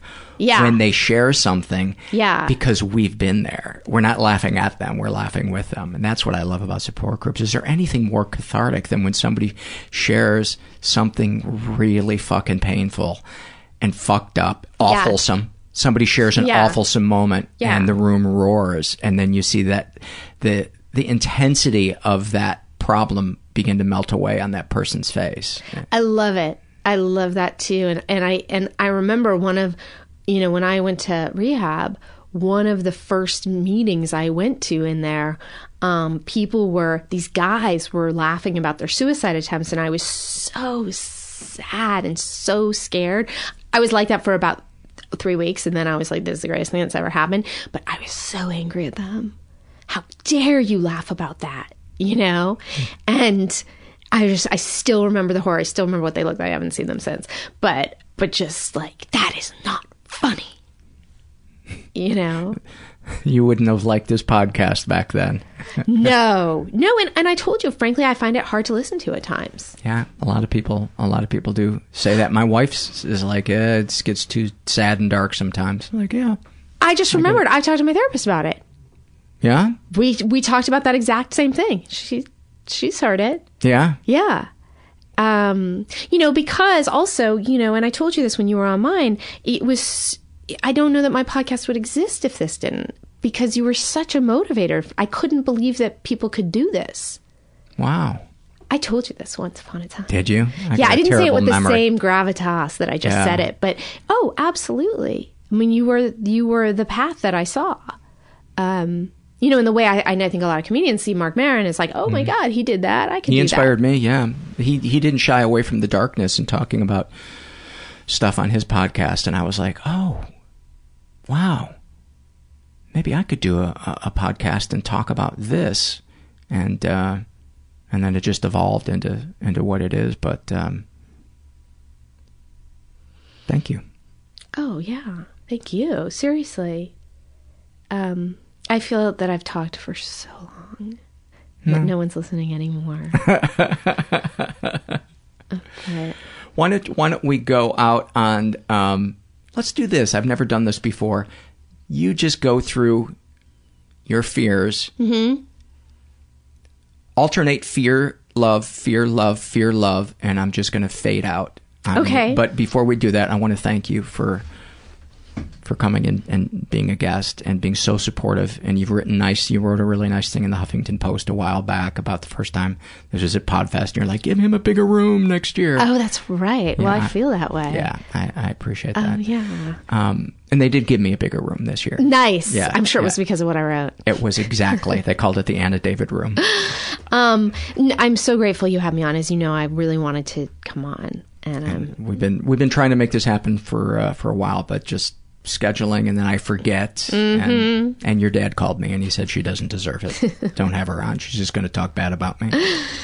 Yes, if he knew how to listen to or read anything I did. So. That's the nice thing about podcasts is if we talk badly about our parents, there's a good chance, even if they wanted to, they would be flummoxed at how to listen. Exactly. My yes. Luckily, my parents really don't read or anything I write or anything, so it gives me a lot of freedom. Good. Well, give us some fears and some loves. Okay. As I told you, the fears were a lot easier than the loves. Okay. I fear I'll never experience true love. I love the way my mom talks to children and animals. I fear my mom dying. I love falling asleep on the couch. I fear I have halitosis and don't know it, and no one will tell me. I have the same thing. I love how warm nights make me feel always young. I fear I don't know how to be in the moment without distracting myself. I love reading work that makes me wonder how someone's even capable of doing that. I fear people suddenly changing their mind about me. I love bingo because it's the only kind of gambling I understand. Many, many thanks to Anna David. And before I take it out with some surveys, I want to remind you guys there's a couple of different ways to support the podcast. If you feel so inclined, you can go to the website, mentalpod.com, and you can make a one-time PayPal donation, or my favorite, become a monthly donor for as little as $5 a month. It means the world to me, and it helps keep the podcast going. You can also support us financially by next time you shop at Amazon, enter through the search portal on our homepage, and Amazon will give us a couple of nickels if you buy something, and it doesn't cost you anything. And speaking of search boxes, if you're ever looking for a specific topic you'd like to listen to, just type it in the search box for our website, and you type in bipolar or OCD, and episodes or blogs that cover that should pop up. This is an email. Oh, and also you can support us non-financially by spreading the word about the podcast through social media. That really, really helps. And I greatly appreciate those of you that do that. And you can write a nice review on iTunes and give us a good rating. This is an email that I got that just really touched me. It is from a person in the military. And they write, Dearest friend, how are you today? I'm sure you are doing well. I was wondering if I can know you better. I am Colonel Marcus Luthen of the U.S. Army, presently working in Afghanistan. I saw your profile and sincerely wished to know you better and would like to have a good relationship with you. I am beyond flattered that not only somebody in the military, but a colonel would want to reach out and get to know me better. I have so much respect for the hard work that our people in the military do, and that he would want to get to know a civilian, not only somebody lower. I mean, how low on the chain of command am I? I'm below a private. Anyway, he writes, I have great plans for both of us. If you are interested, please reply for more future communication and details. Also, tell me more about yourself and your nationality. I guess he doesn't know that I'm American. He'll probably be happy to know that. Or maybe he wants to know about my ancestry. In which case, I should let him know that I'm Irish and French and stereotypically, I am a pompous alcoholic. He writes, I will tell you more about my intentions when I receive your reply. Have a nice time and remain blessed. I will be happy to read from you. You can write me with my following email address, marcusslut@gmail.com, for more secured communication. I've got to assume that whatever it is, because it's a secured communication, that this is top secret, and I probably shouldn't even be reading this. Oh my God, I hope I'm not going to... This isn't going to be like a WikiLeaks thing. I think I'm just going to hedge my bets, though, and I'm going to start...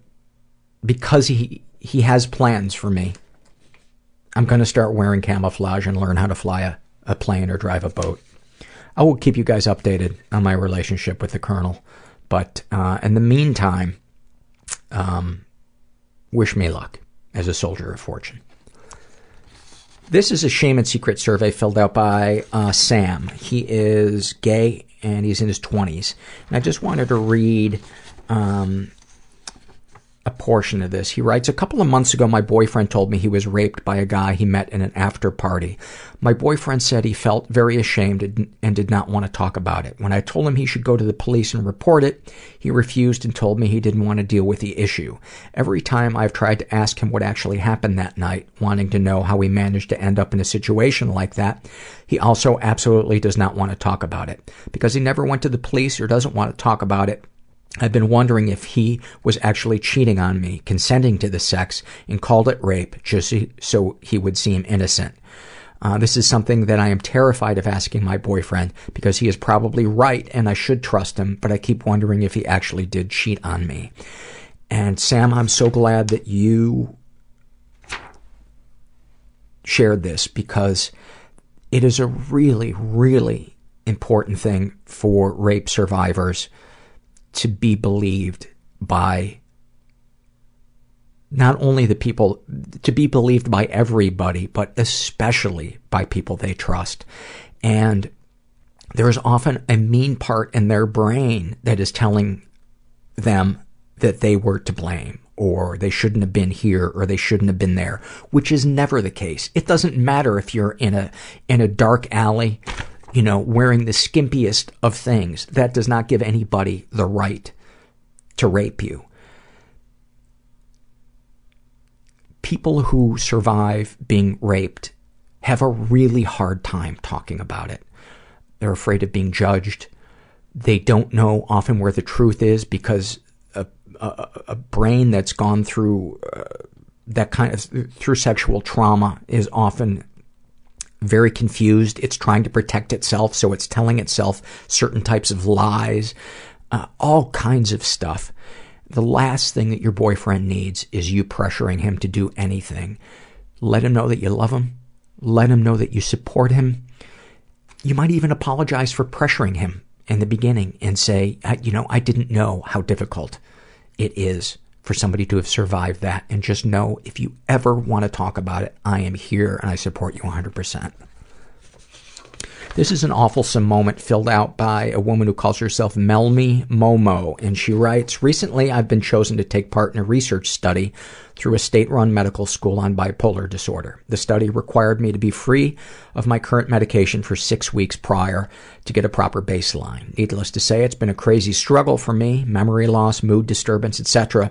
At the same time, my dog has recently been put on Prozac for her anxiety issues. She is so happy, doing so well, following all directions. While I am losing my brain, my dog is gaining hers. Thank you for that. I didn't know dogs could take antidepressants, but I guess why not?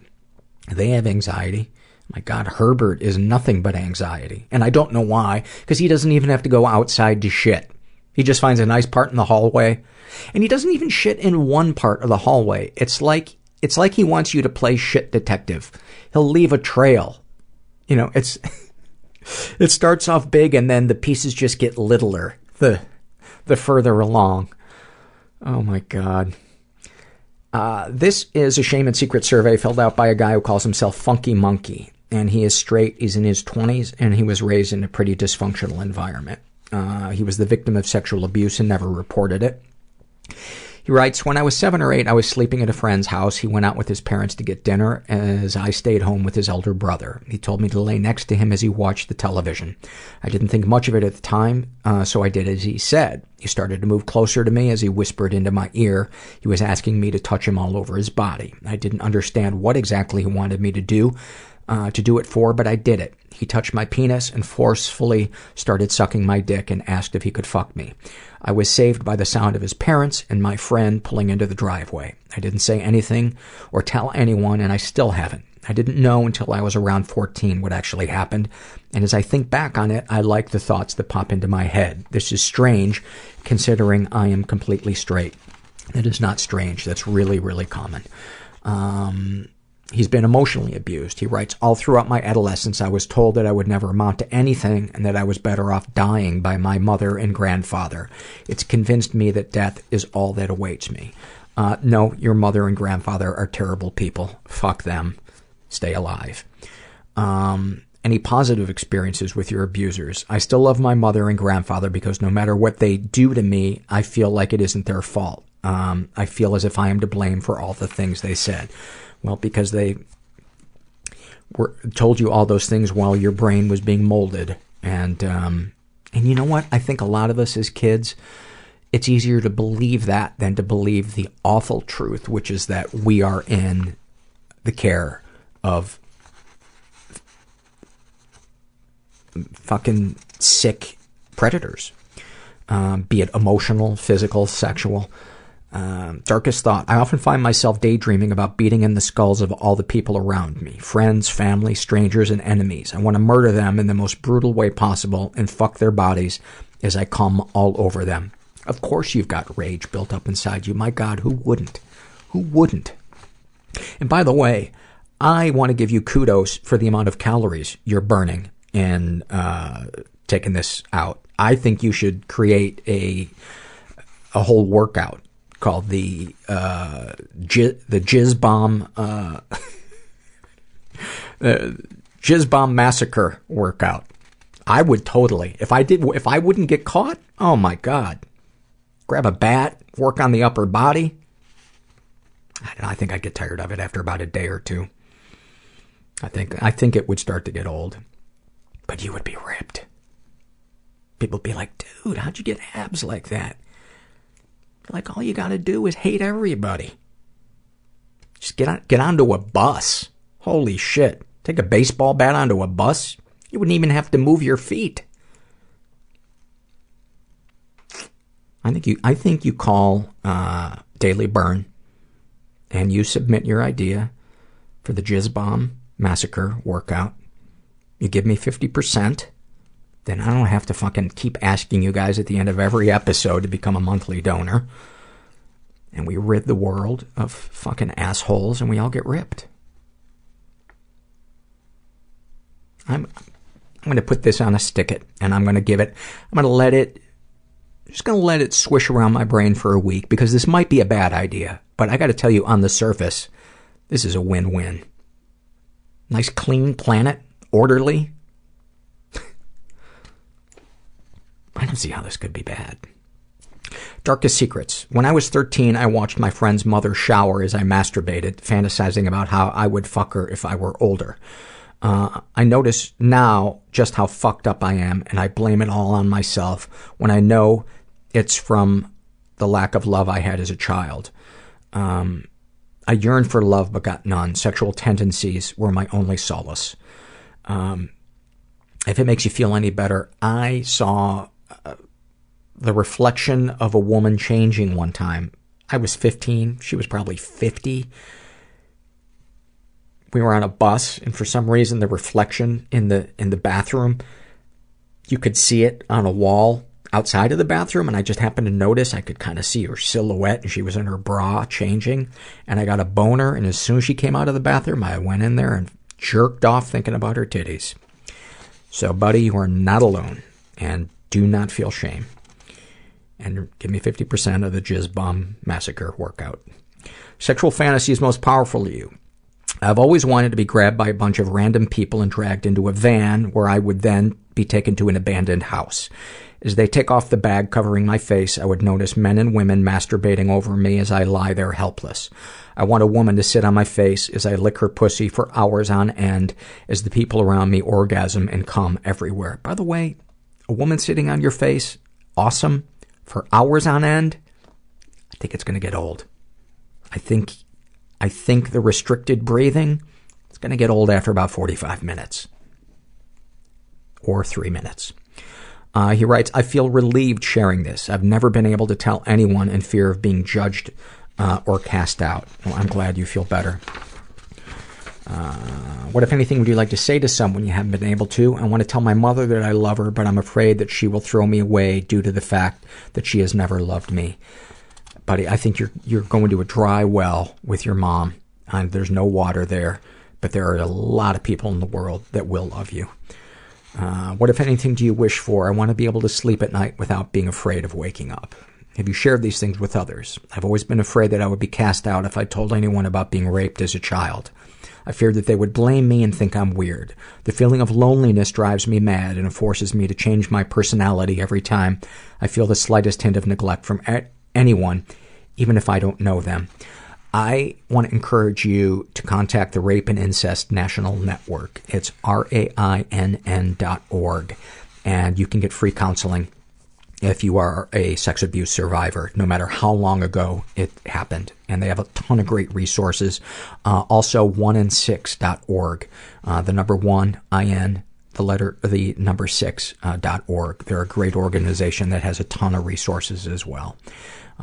You are not alone in this, and you are not abnormal. You are a normal person reacting to an abnormal environment. That sounded kind of good. Good for you, Paul. You didn't sound dumb.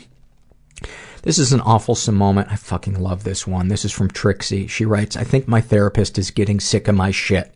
I was telling her for the 100th time about how my depression prevents me from getting anything done, but my anxiety makes me sick with worry about it. She responded, did you ever think you're just lazy?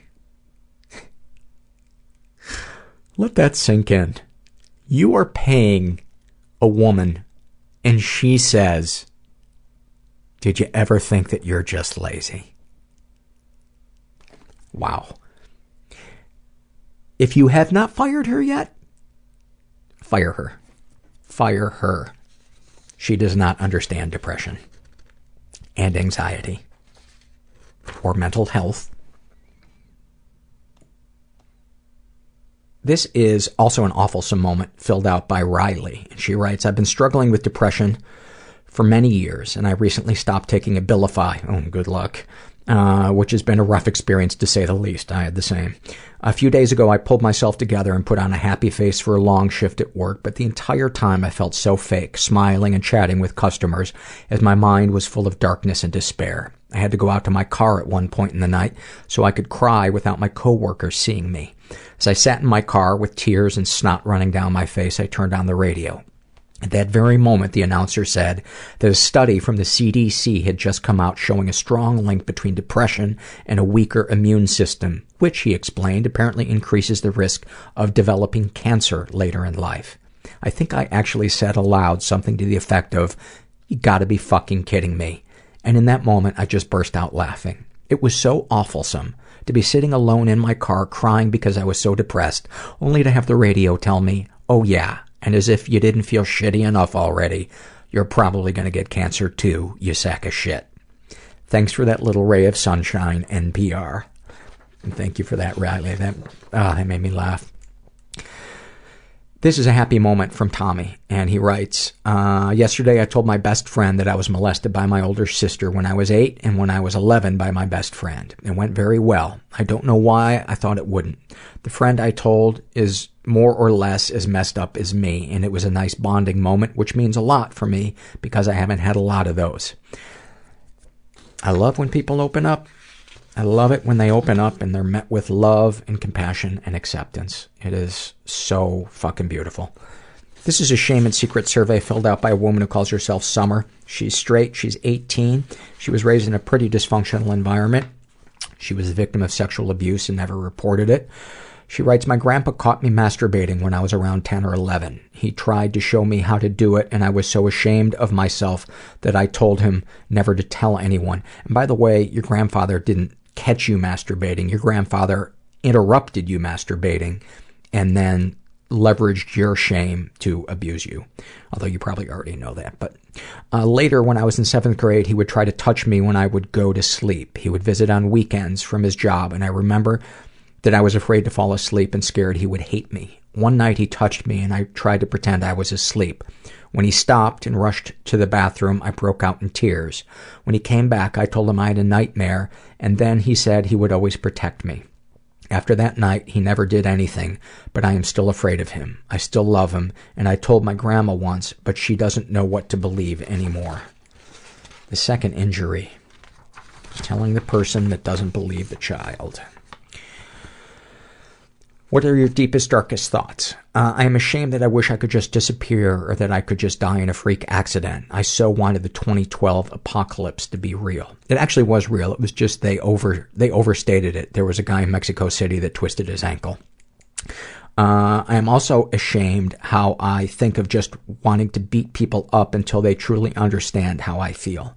I'm also ashamed of my social anxiety. I feel like a giant idiot when I freeze up, can't say what I want. I question my intelligence all the time and wish that I could just go back in time. Darkest secrets. Besides the abuse from my grandpa, I like watching porn and getting off from it. In the outside world, I would never dream of even kissing someone. Sexual fantasies most powerful to you? Nothing really. What, if anything, would you like to say to someone you haven't been able to? Grandpa, did you mean to make me so scared of you, and why did you not listen when I said no? That is so heartbreaking. It is so heartbreaking. What a sweet soul you are. What a sweet, sweet soul you are. I hope you find some safe people in your life to love you and support you. And I think you too should contact RAINN, RAINN.org. I hear great things about them, and you deserve love. Hang in there. This is a happy moment filled out by, ironically, by a woman who calls herself Sad Mommy, and I love this one.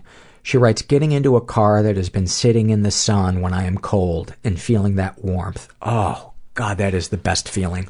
That is the best feeling. This is a shame and secret survey filled out by a guy who calls himself I don't belong here, yes I do. He is, he writes asexual and closet bi. He doesn't want to say how old he is. Interesting, because it's an anonymous survey. He was raised in a stable and safe environment. He writes, my family environment was great. I was the youngest of 4 children of an immigrant family and was spoiled with attention.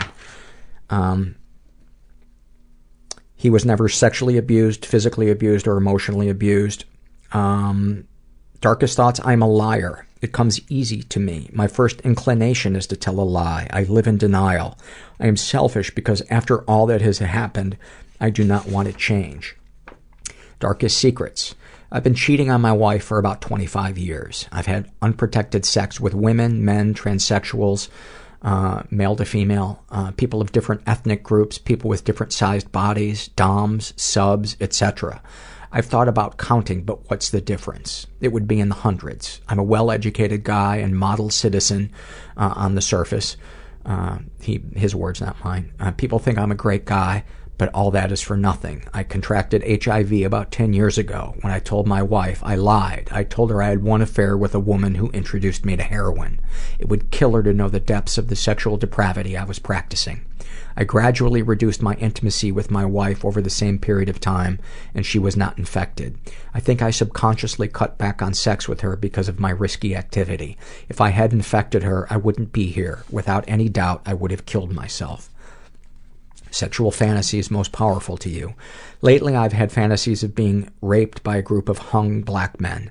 I'm pretty sure I was infected by a black guy from Africa. I do surf the net for meetings, but usually I back out in the end. I once thought I was a sex addict, but my sexual practices were because I was diagnosed with depression. When I was down, I would lose myself in meaningless anonymous sex. My thought as I read this is it sounds like you're a sex addict and that your depression is just a trigger. Again, I'm not a therapist. I'm a jackass that tells dick jokes, but might not hurt to check out a support group and, half dozen. See if you relate. Anyway, thank you for sharing that. How do you feel after writing these things down? Writing this does nothing. I feel numb. I've been in and out of therapy for the last 15 years. They were all great people, but therapy for me is useless.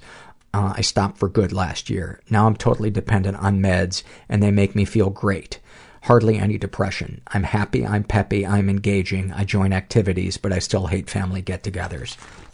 It sounds like there's a lot of stuff still down there, though, that you're not dealing with, and I don't know how long you can sweep that stuff under the rug, the stuff that's causing you shame. And my hunch is, I could be wrong, but that you didn't get completely honest in therapy. Maybe you did. Maybe I'm judging you. I'm sorry if it comes across that way. This is a happy moment filled out by Lucas.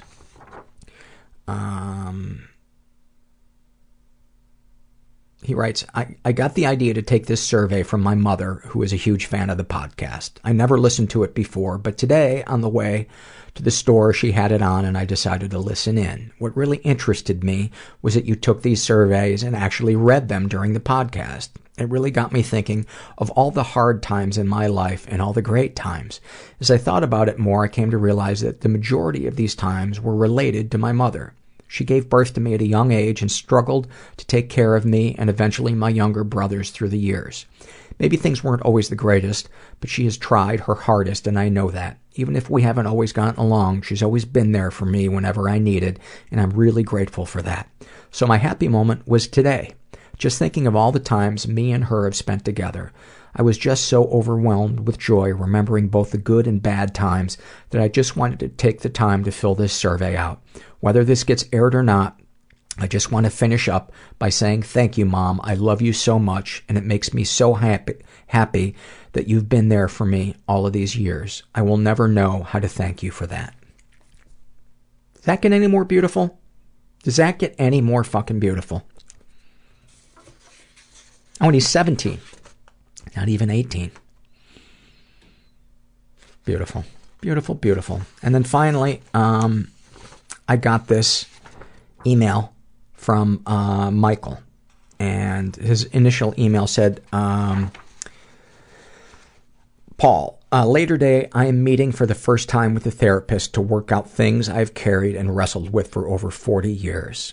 I've always resisted going to see a therapist for so many reasons. Unfounded prejudices, fear of revealing things to someone again and being ignored, shame, guilt, crippling embarrassment, the list goes on. And yet hearing you and your guests talk so much about how therapy has helped, I just knew I would have to work up the courage. Over 6 months ago, I contacted a therapist in my area by email but never made the appointment. At the urging of a good friend, I finally picked up the phone, and later today, I will see her. While I feel sick to my stomach, scared, and so full of anxiety, there is something deep inside that makes me feel good that I am taking this step. And I emailed him back and said, let me know how it goes. And he wrote back and said, it went well. I have not felt so comfortable with someone in a long time. Stupid insurance, it was only a 45-minute session, but it seems like she wants to continue. I have to admit, I so felt like she would have been disgusted by me. Thank you, Paul. I know you think of yourself as a piece of shit, but you have helped me so much. I love getting emails like that. And I hope that anybody who's listening to today's episode and is thinking about therapy or a support group or just opening up to a friend is a little bit closer to it.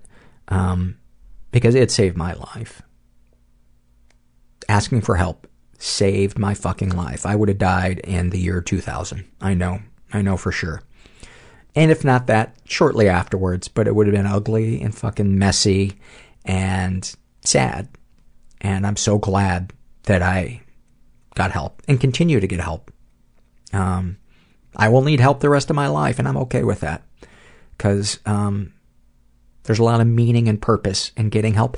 And the other thing is you allow people to be of service to you when you ask for help. And we forget that because we're so convinced that we're going to be, inconveniencing them. And we're so wrapped up in our own fucking spiral of bullshit self-hatred that we forget that we can be helping somebody else by asking for help. I dare you to flowchart that last sentence. Anyway, I hope you got something out of this episode. And no matter what you're experiencing, you're not alone. And thanks for listening. Everybody I know is bizarrely beautifully Everybody I know is bizarrely beautifully fucked up in some weird way. Bizarrely beautifully fucked up in some weird way.